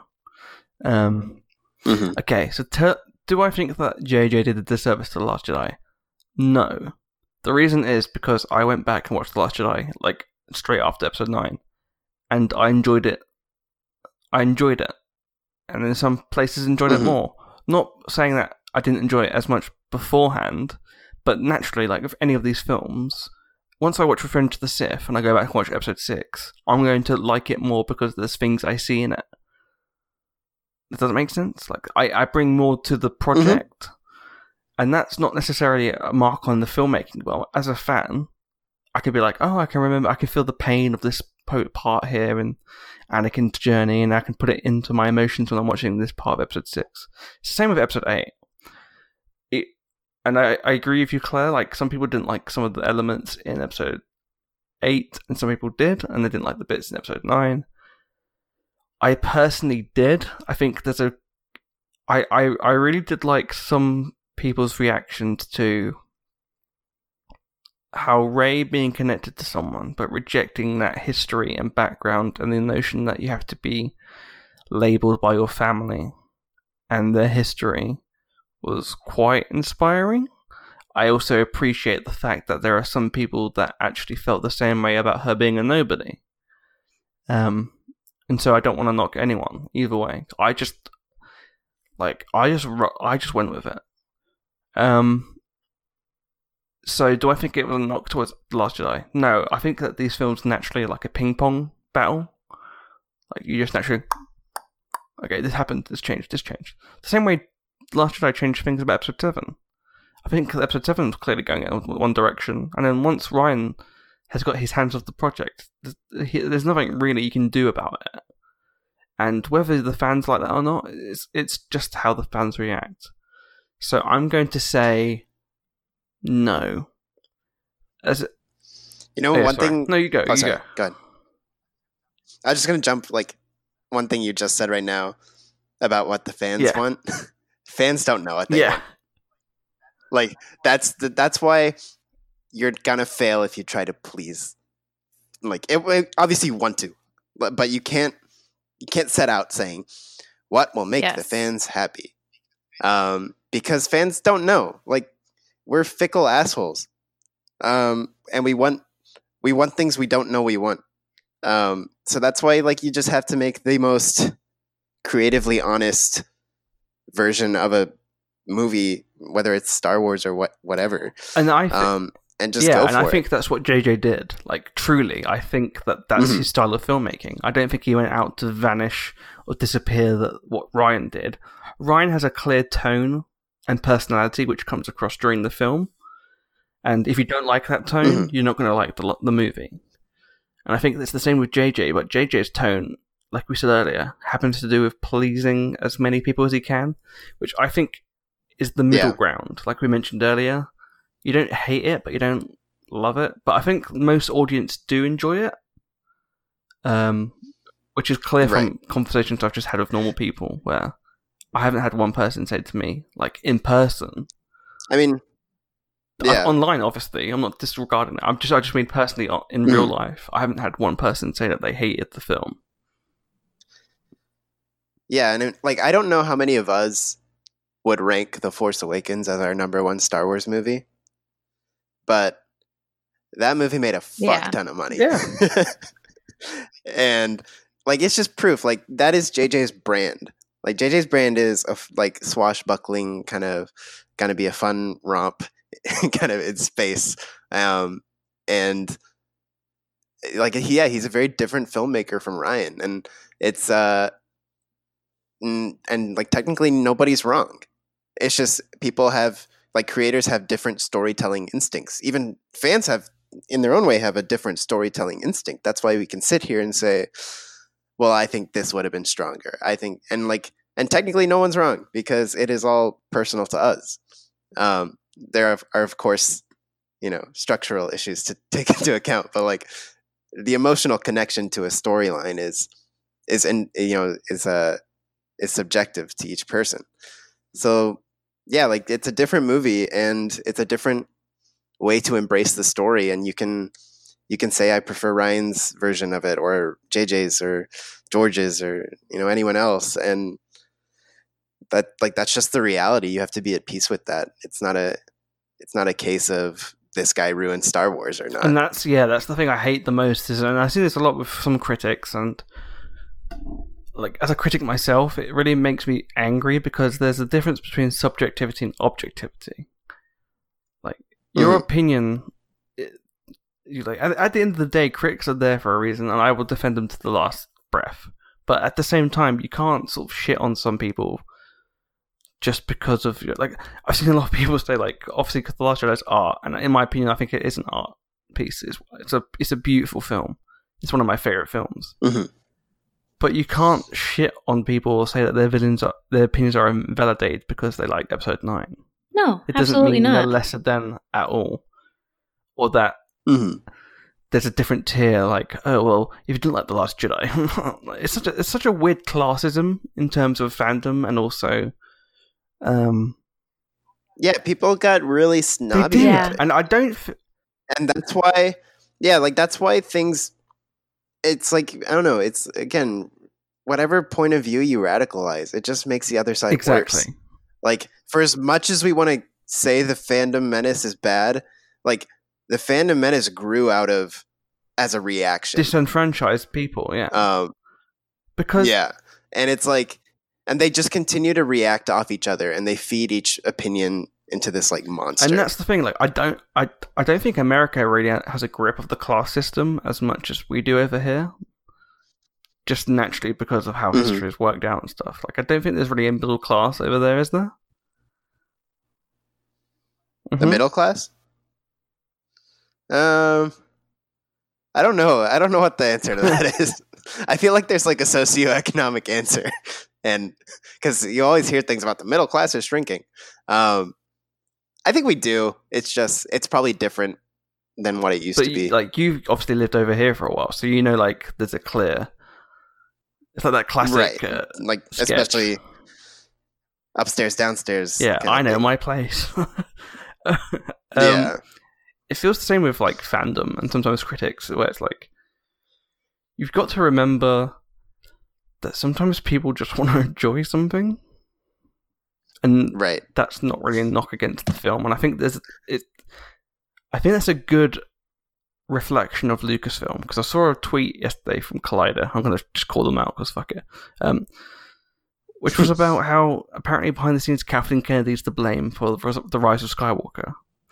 Now, yes, it got a bad critical reaction, but the audience reaction is positive, and the film hasn't bombed. It's made its money back. It hasn't made as much as the last two, but that's a natural progression of things. So yeah, it's not Marvel. we don't progress the same way as Marvel does. Episode 7, 8, and 9 all made it in the top. I believe.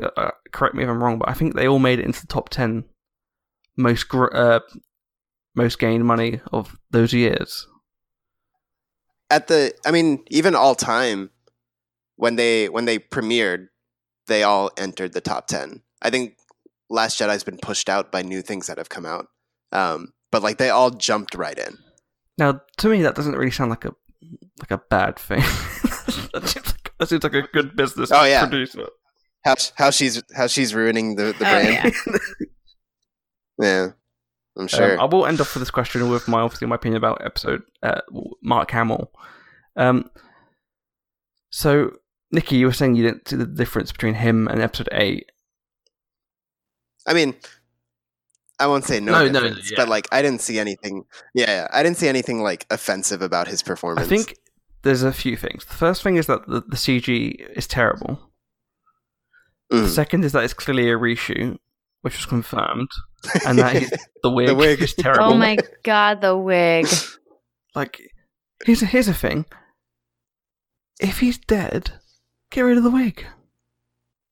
Just give him short hair. He's a ghost. He can do whatever he wants. How fucking Anakin looked 20 years younger. I mean, what was even their continuity with Ben Kenobi's ghost? Like, it doesn't. Did he? I don't even know what his maybe he had a different hairstyle. That was my favorite thing about this stupid JJ cut rumor. So everyone who keeps saying that it's real, they said that the ghost scene was filmed. I said, how was Alec Guinness's time on set? I just love the idea of him going, he has to run off set even though he's dead and then get Ewan in for the next Obi-Wan scene. No, I think the CG was bad. It was clearly a reshoot, and I don't think it's the exposition scene that's bad, because they got Alec Guinness back for episode 6. That scene is just exposition. He hated being there, but it's still a really great performance. And I just feel like Mark was phoning it in a little bit. Yeah. And I love Mark Hamill. I love Luke Skywalker. But even if you didn't like his character's journey in episode 8, you couldn't tell by the performance because he's so good in it. Whereas this, it was like a... Right. You could have just had him, the music playing in the background every time he's on screen. That's all it meant. It was just like, I'm Luke Skywalker. Remember me? Oh yes, you're a Palpatine. That's shitty. Don't worry though. I stopped him. Here's my X-Wing. Bye. His dialogue as Luke, as the Ghost, was more powerful. Oh, yeah. Which, I mean, it's not what I wanted from Force Ghost Luke, but, you never know. Maybe he can come back. We've got a few more questions to dive through, and then we'll finish off, because this is a very long episode. We're just about 3 hours, people. Woo! Only 3 hours left to go. We'll have to release the JJ cut. Wait, guys. You know what I just realized? Our podcast, our first podcast talking about it, is longer than the movie by about 30 minutes at this point. Yep. Not the original cut, though. The JJ cut of our podcast. Doesn't surprise me one bit. Okay, we only got a few left, so let's just cut through this really quickly. Chris Swift, who is a Bay, says, the only question I have isn't a question I came up with, but it's the only question that matters. Do you think Finn and Poe call each other General in bed? Yes. Absolutely. Chris, that's not even a question. That's a statement, Chris. We asked for questions. There's no talking, and they're too busy pounding each other. General. Buddy. Like, thank you. I appreciate this. Love it. So, Darshan from Discord says, here's a question, unless I'm too late. Where would you see each of our characters 10 to 20 years from episode 9 to do a new trilogy? And they've added a bit more. Does Rey start a new Force user school? Does Poe become head of a galactic government with Finn? will Rose actually get proper treatment? That's the real one, the third question. You know, we go really quick, jumping back to the old question. When we talk about disservice, I think Rose is probably the only one that like deserves that word. And again, they've given this sort of like, oh, we did a lot with her, but it got cut because we couldn't get the Carrie effect right. Which is bullshit. Yeah, it's certainly an answer. Is it a good answer? No. I'm still of the opinion Rose should have been on the adventure, and like I remember I put Last Jedi on because I went home for a few days and got to watch episode 9 with my family. But when we were at home, I put on The Last Jedi on Disney Plus just for like the background, and my mom was like, "Wow, she's in so much of this movie, and she's like nothing in the new one. Like she gets a few little lines here and there, and it's still like great to see her in it, but it's like she's not at all part of the adventure, and I think that's a real shame." Yeah, her main effect is Finn, don't do it. No.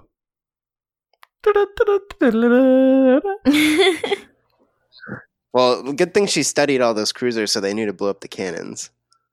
So I want the JJ cut where there's 20 minutes of Rose studying blueprints of Star Destroyers with cannons that they didn't have when those blueprints were made. The thing I did like was the light speed jumping, light speed skipping, which I thought of in the film. Like I had a headcanon in the film, and it was nice to see it confirmed by the Visual Dictionary, which is that Rose created the idea to prevent them from being tracked by the First Order from episode 8. Yeah, that's cool. It was a really nice little way of getting around that part of episode 8, because that was genuinely one of my biggest problems with 8 was the introduction of light speed tracking. So I actually like the way that they got around that. It was pretty clever. And then the little Rogue One hint. Yeah. The little gentle kiss from Rogue One. Operation Death Star penises.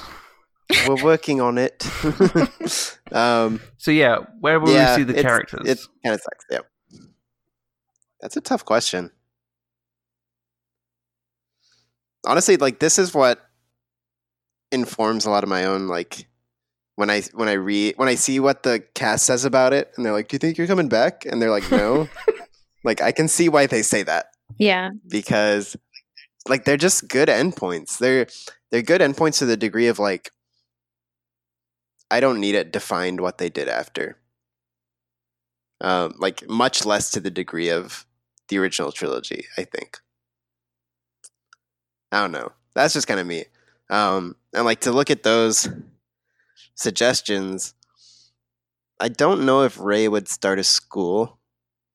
Certainly not a Jedi one, because I feel like that just sort of reopens the balance door. Yeah. And sort of like, and going back to the miraculous Freddie Prinze Jr. rant where he just shouts about the Force for like 3 minutes. It's not about good or bad, right? It's about the Force. The Force is an impartial player, and it corrects over steps, right? So like if Rey made a light side school, would it all just throw everything into fucking chaos again? I don't know. I feel like for me, the answer is no. And I don't know, things are just kind of left in this stasis of peace, at least for Rey. Maybe she does come with a school that will sort of teach this balanced approach that breaks out of this sort of cycle of, dark side, light side, Jedi, Sith. Maybe that's the answer. But my initial reaction is no.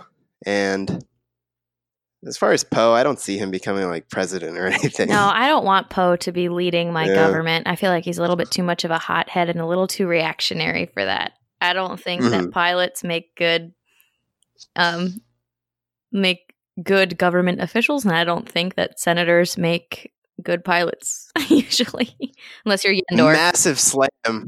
Massive slam on Herbert Walker Bush right there. Well, come at me, bro.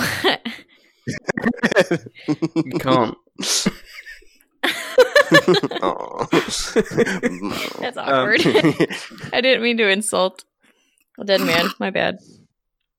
I like the idea that Poe ends up being this like racist senator for Yavin 4. No. Fucking Aqualish. Fuck it. Excuse me? He's just sitting in the middle of the like whole galactic pod arena, and he's like, "Read my lips, no new taxes." They're like, "The fuck?" Trade Federation's like, "No." He's the chief. He's the Joe Biden of Star Wars. Oh no. So, back when I was on Dakar, and my grandma was telling me, "Now, Joe, I mean, Poe." Poe Biden. They're like, "Hey, Poe Biden." Like, so, General Dameron, you going anywhere with this story? He's like, "Yeah, give me another hour. I'm getting there." So I see these two calamari walking down the street. Please, sir. Oh, I do want to mention the most unrealistic thing in the whole movie is that Oscar Isaac doesn't get any. Right? He's turned down. How can you turn down down. Oscar Isaac? How? I don't know. How? But horny Poe was a good look for him. I like it. He's Now trying we to get can some. all think about that later. Mm-hmm. Also, to be fair though, in canon we know that Shara Bey and Kez Dameron banged on Endor, so the endorphins from destroying the Empire. endorphins. Got him. I hate myself. So obviously, once they destroyed the First Order, Finn and Poe, boom, chicka, Meow. what do I think will happen? Yeah, I do want to mention really quickly on that note, the Zori Poe thing does not convince me of straight Poe. He's bi, if anything. Like, yeah, Poe will go wherever. Yeah. Poe is Pan. Pan Poe. Ooh, Mhm, Pan Pan Poe. Poe. I'll dig it. Yeah, I think Rey would start a Force user school. Mainly because you got to use those books. Otherwise, it's just a drag. Some good books. I wonder if she'll do something along the lines of the Sith. In terms of Ray's gonna put them up in a yard sale. The books. Just bury them. which ton as they are. Shut up, Yoda. I'm trying to sell these things.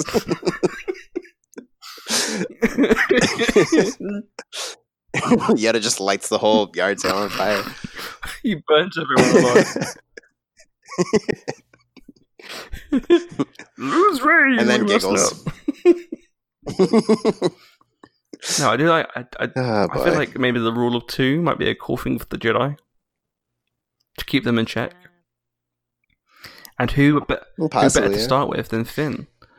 And this is the thing. Yeah. I did think that Finn meant Force sensitive throughout the film, Mhm. which was confirmed by JJ, confirmed by I think the editors, and I think confirmed by John Boyega himself, obviously.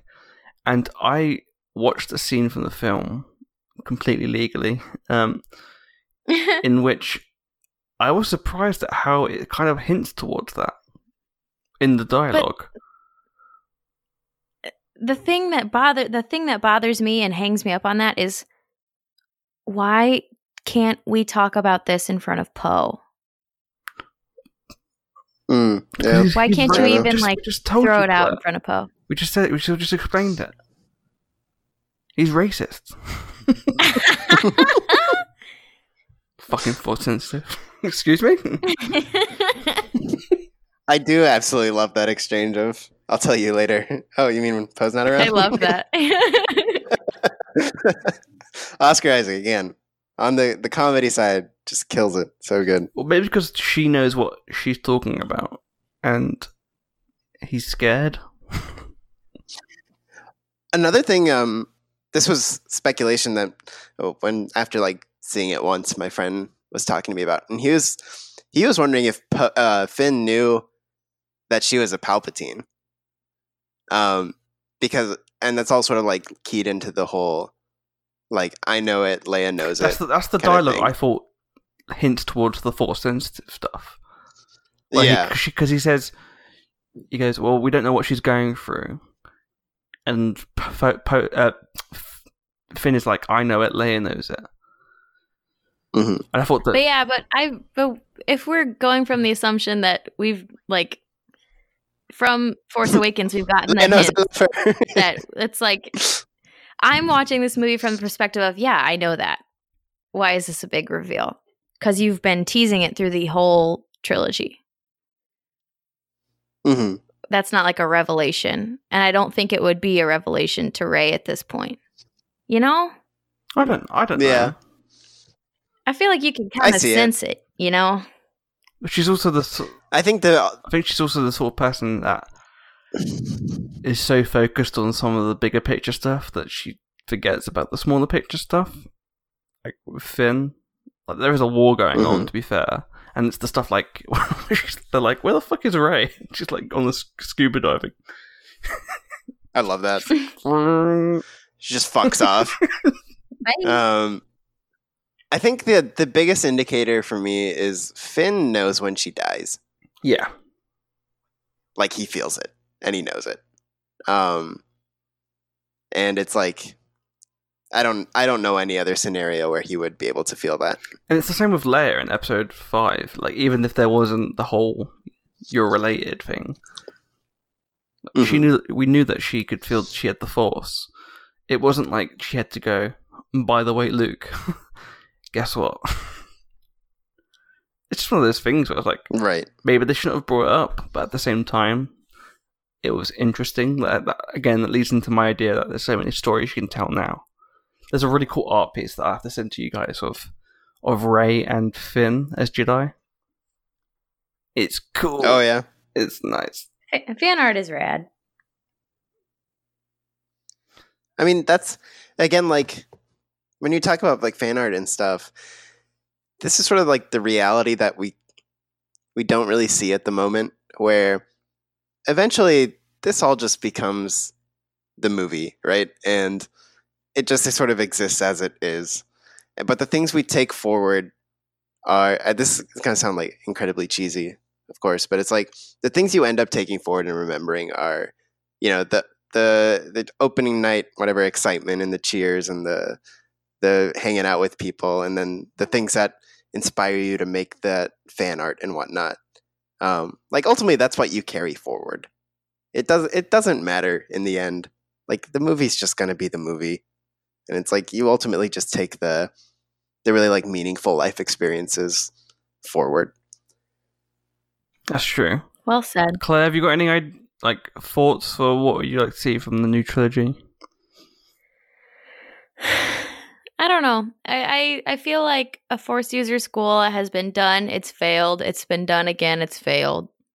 I feel like Rey's gonna find her own path. Do I have any like real idea what that path is? No. It's not very helpful, but yeah, I don't really know what's next for them, for anybody really, and I don't know how you rebuild from here successfully. That's one thing I wish we had at the end of this movie, was some level of closure that this time it's gonna be okay. But if they want to make more movies, of course, this time it's not going to be okay.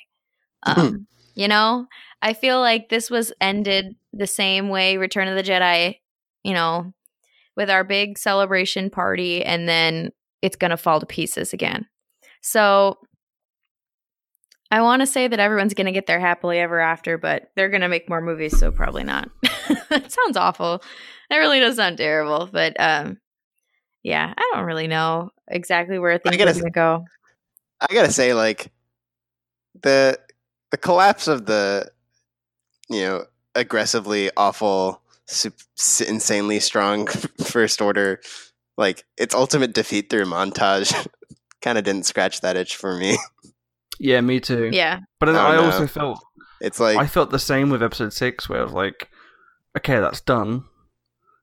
And then all the stories we got afterwards are very interesting. I feel like it'll be the same with the First Order, where we get like a Mandalorian type First Order settlement. I mean, yeah, maybe so. Also, there's a lot of I think the there's a lot of interesting political stories you could tell, like a la Bloodline. A lot of the centrists were like either supported them knowing they'd be the First Order, or not knowing. And like, I think even something Claire and I talked about briefly in when we were speculating with the Resistance Reborn stuff. Mhm. It was like, after all this point, like at what point do you say the Republic doesn't get a second, third chance? Right? Like, it's like they've already fucked it up, like twice. Like, what is actual government at the end of all this? Like, who's around? How do we make this right? Yeah. Someone made a really good point. I think it was Admiral Nick on Twitter who said that, do you think Mon Mothma's demilitarization order was responsible for all the ships at the end that were just in like public domain? Oh yeah, possibly. So she might have inadvertently good point. saved everyone. I mean, that's how the Resistance got half the shit it did, Yeah, right? for sure. I thought that was interesting. As opposed to Republic, I feel like I would like to think that despite how like it may fall and falter, that there's always a chance for democracy, especially in 2020. We can only No. hope. That's way too optimistic. And it's the same with the Jedi. Like, can only hope that there's some goodness left. But who knows? I mean, I would like to see more stories, but at the same time, I feel like Episode 9 does a. I know we mentioned about the fact that it has a title 9 films, but I feel like Episode 9 is a really good ending, and that's the base when they all come back together and the hug. And then what happens afterwards isn't the ending to the film, but the ending to the saga, and it acts like an epilogue. Except it doesn't. It doesn't Right. tell you that it's an epilogue like Harry Potter does. It doesn't have to go 10 years later. And it doesn't have to do the But it also doesn't really tell you anything in that epilogue, like the Harry Potter one does. But I disagree. There's an argument that it tells you too much, right? Yeah. Yeah. In Harry Potter, where it's almost like the credits where it's like this guy went on to do this, and where like freeze frames on their face, and it's like Ron Weasley went to somehow become an Auror and then fucked off and became a secretary at his brother's joke shop. terrible outfit. The beer It's belly. the laziest costume design ever. Yep. It's like they just went, oh shit, we forgot to bring up Rupert. We forgot about Ron. he Stuff a pillow in his shirt. he ran in his normal clothes. I was like, what's up? Yeah. Um, I think like again with this, it's like I'm at the point where I don't need to see these people like I want them again, but like I don't need to see this story go on. Like again to the point of like the stories you tell yourself are gonna be probably infinitely better than the ones they give you. Because they're Like, the ones you want. Yeah, like if you tell yourself what they're gonna do, then you'll only be disappointed when and if we ever revisit them. Yeah. Leading into this, So it's like, yeah. Mark on Twitter at IML Diabilito. I can never say his at. I'm terrible. But he You got it right. Okay, cool. He says the same sort of thing, but he asks, "What would you like to see to happen to the Skywalker sabers in the future?" And I personally feel like the ending was my favorite part of the film because, and I know a lot of people disagree with this, and this is the part of the film where, like, I'm respectful of opinions, but this is the bit which makes me truly angry at people. And that is the idea that Rey will live on Tatooine. Yeah. Oh yeah. I didn't get that Why? at all. I didn't either. Why would you? I get she grew up in the desert. She likes the desert. Doesn't mean she That is true. But remember when she left the that's a point. planet and she saw green, and she was like, "Oh my god, I've never seen as much green the whole." And Rain. And Rain, yeah, she's gonna be off doing her own thing. She's not staying. And they there. were like, "But she is by herself." I'm like, "So, do Finn and Poe have to watch her do his shit as well?" Or is she allowed to do that by herself? Does she need someone to be there with her? That'd be a head of ending. Before episode 9, my sort of like jokingly ideal ending for Rey was that like Lando takes her on like a sexually liberated tour of the galaxy. Jesus Oh, hello. Christ. And like Lando just wingmans her to do whatever she wants and whoever she wants Girl. in the galaxy. That's I a think cool it was Frankie story for Boyle Rey. who put a review up, and he was joking about how they kind of introduced the idea of like Force ghosts fucking. He's like, can Ben and Rey just fuck? Like, can they do anything now? Is this just like a weird cosmic mind fuck? I was like, oh, you never know. No, I really Some like Ghostbuster shit going on. hell yeah. I really did love the ending. I thought it's really, really, really sweet way of ending the whole saga back where we began on Tatooine, in terms of both episode 4 but also episode 1. I think the idea that Rey picking up the name Skywalker next to the person who it originated from, i.e. Shmi, who is there, was really sweet. Just like, yeah, it's just something really like that's emotional about that scene. Is that, and we've just seen that, the hut for the first time, and but also seeing Rey like slide down and sort of go back to how she used to be, like a bit of happiness there and comfortable in herself. The fact that she picks up the name of the family that actually genuinely treated her with kindness and respect and love made me feel really emotional. Mm-hmm. There's a nice little contrast between the scene of the old lady with Rey in episode 7, where she expects to see herself as that old lady one day, and instead this old lady on Tatooine is looking at her as this strange, like, mysterious being, and we all know that she's a hero now. And I also I just love the bearing of the sabers, because to me the main part of the film, the trilogy, was the fact that Anakin's saber is like Excalibur. Mm-hmm. And rather than just destroying it like fucking, if we go back to it again, Harry Potter does.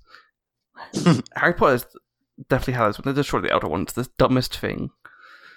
Well, that's the funny thing, because he doesn't do that in the book. No, he doesn't, because he's not fucking stupid. It's weird. Looking. Yeah, it's very weird. It's like, in the book, he's smart enough to fix his own wand. In this, he's like, Right. I'm going to break it. It's the most powerful wand ever, but you can break it by snapping it. And what does he do with the Elder Wand? He buries it Yeah. back with Dumbledore, right? It's Exactly. like, yeah, it kind of, that's like the thematic. Anyway, this isn't a discussion on Deathly Hallows. But even that is like even that is a nod to Apparently it is. Excalibur. Like, it's Right. returning the sword back to where it came from, so it can be called to someone else. And people are saying like, "Oh, how is someone going to find it?" Well, like anything, it will call to them the way it called to Rey. It didn't call to Rey because she was a Palpatine. It called to her because she was the person it needed to call to. Right. And also, Leia's saber is fucking awesome. It's so cool. I don't know if you've seen it, but the way it looks is it's a combination of Luke's saber from episode 6 in the hilt. No, not the hilt, the emitter, sorry. But the hilt itself has the lines that seemingly appear on Ben's saber, which then adds in the back canon of Ben must have built his saber to look like his mum's. Oh. Mm-hmm. Which is just beautiful. Something I really like about Leia's saber especially is in sort of the way she finally defeats Palpatine. Like, I thought that was actually the culmination of There Is Another. Hell yeah. Because we've never gotten Leia as the sort of the Force presence that, she could have been or whatever. And being able for Rey to get Luke's lightsaber and Leia's lightsaber and use those to deflect Palpatine's evil back at him and kill him. Like, that is the that is a perfect way to finally bring forth there is another and make Leia part of or make the Skywalker twins at the center of defeating ultimate evil. My favorite part about that moment is when she was doing that. Kanan's ghost in the background says, 2 people, twins. I think it wasn't it motherfucking twins? Can someone edit that in this special edition? Oh, motherfucking twins. Yes, please.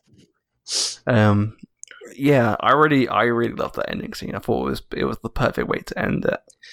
My only thing is for me, with Rey Palpatine in the picture, I would have really loved her to say just Rey. Okay, yeah. But with Rey Nobody, I think Skywalker would have landed even stronger. So again, for me, it sort of still feels like one of those middle road options where they sort of kind of wanted both and put both in. I still like the moment. I don't have. I know some people take issue with it. I don't at all. But I think for me, it would have resonated stronger if it was one of those 2 options as opposed to the reality of what it is. Yeah, that's fair. From my point of view, I did like the idea that the people that actually treated her with respect, she felt like she belonged to that family. Mm-hmm. Also, I think it's very, very ironic that the one family that Palpatine fucking hates. Yeah. He's like, if I yeet that grandson over the cliff, that's my revenge. And instead, not only does he survive and save his granddaughter, but she ends up taking their name. Yeah, his legacy's destroyed and theirs continues. That's where the Curb Your Enthusiasm music starts playing. Rey Skywalker. But Palpatine lands in the world between worlds and Anakin reaches a hand out to him. Oh, Jesus. And then throws him off again. And then throws him another hole. I thought you were going to say that when you said you wanted her to have Rey Nobody, for a moment I was scared that you were going to say that you wanted the ghosts to be Palpatine. Can you imagine? Ghost Palpatine's like, Rey Palpatine, motherfucker. Oh, shit. What did you think about the Force ghosts at the end? The Luke and Leia. I'm of the opinion that Anakin should have been there. Mm-hmm. and Ben. I think Ben should have been there, honestly. I think Ben should have been there. Yeah. He went to go. I don't know. Maybe he's getting told. Maybe he's sitting in the naughty corner. Maybe this is his penance. Yeah. He should have been there though. It sucks. Because he did become a Force ghost. I know people are debating it, but you don't just disappear. Yeah. It's not a trick you do. Right. That's a very specific way to die in Star Wars. Yeah. He's just a very sad ghost. Mm-hmm. Maybe he can it's like you can see Rey when you've done your homework. Mom. Fine, Mom. Mom. Where you going, Mom? To see Rey. It was funny because when I was watching it with my mom, who again will of course watch it like a mom, I was like, so what do you want to happen before we saw the movie? She's like, oh, I want him to stop being bad and go back to his mom. And then I was like, okay. And then when after the movie when he disappeared and then Leia disappeared, this during the credits, she was like, so did he go be with his mom now? I'm like, yes. And then she's like, okay, I'm happy. That's so cute. That is cute. That's the perfect mom response. Yep. It was funny before the film came out. They released that clip of the voices. You know, when Palpatine's like, "I've been every voice inside your head." Before I showed my mum that clip, I was like, "What do you think about Ben?" Kylo Ren. She's like, "Oh, I fucking hate him. He's the worst. Why would you do that?" And then as soon as I played that clip and it clicked, she went, "Oh no, I feel bad for him." It was a cool little yeah. Immediately she was like, "Nope, not. This is bullshit. Fucking Palpatine." We've got one more question, which is from Jen on Discord, who says, in the sequel to this trilogy, how will Palpatine come back? The dark side is a pathway to many abilities. Some consider to be nonsensical. Nonsensical. Oh, God. Yeah. Oh, God, please no.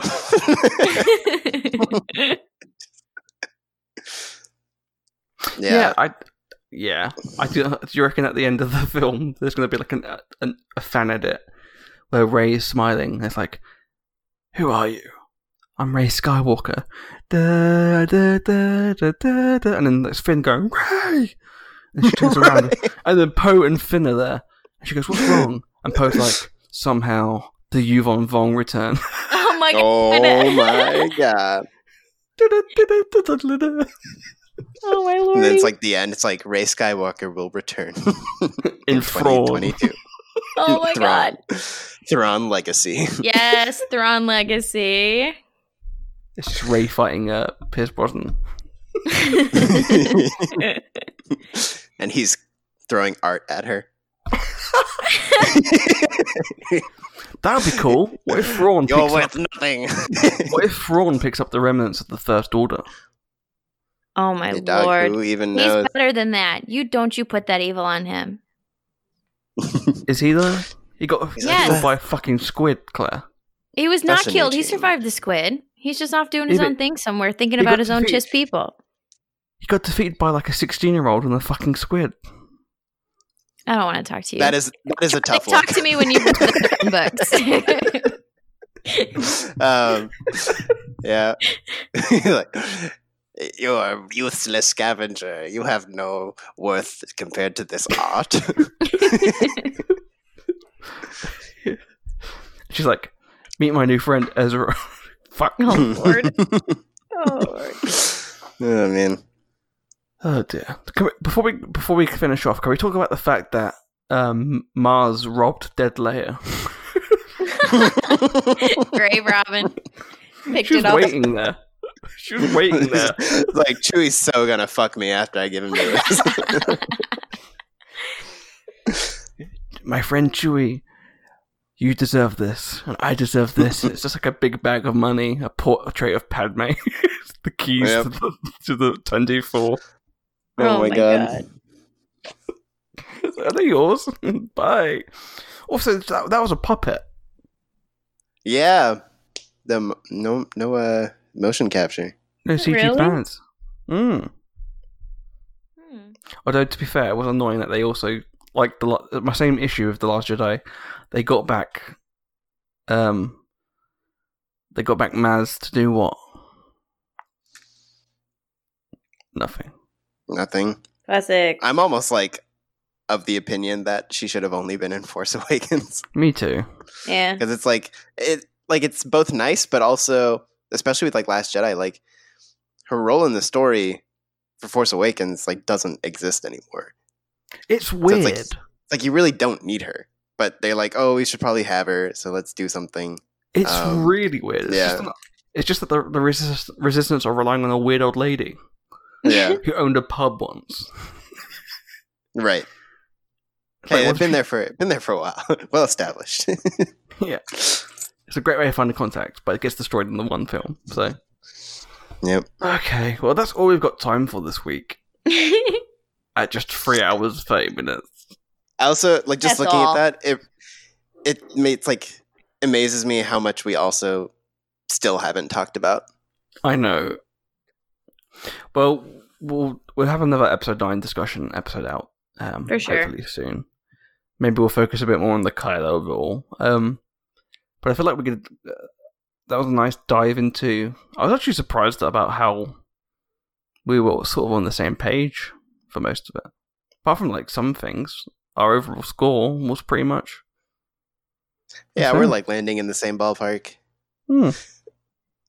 I think it's because we're all level-headed people. It's 'cause we're all right. Speak for yourself, Nikki. I was like, I'm batshit crazy.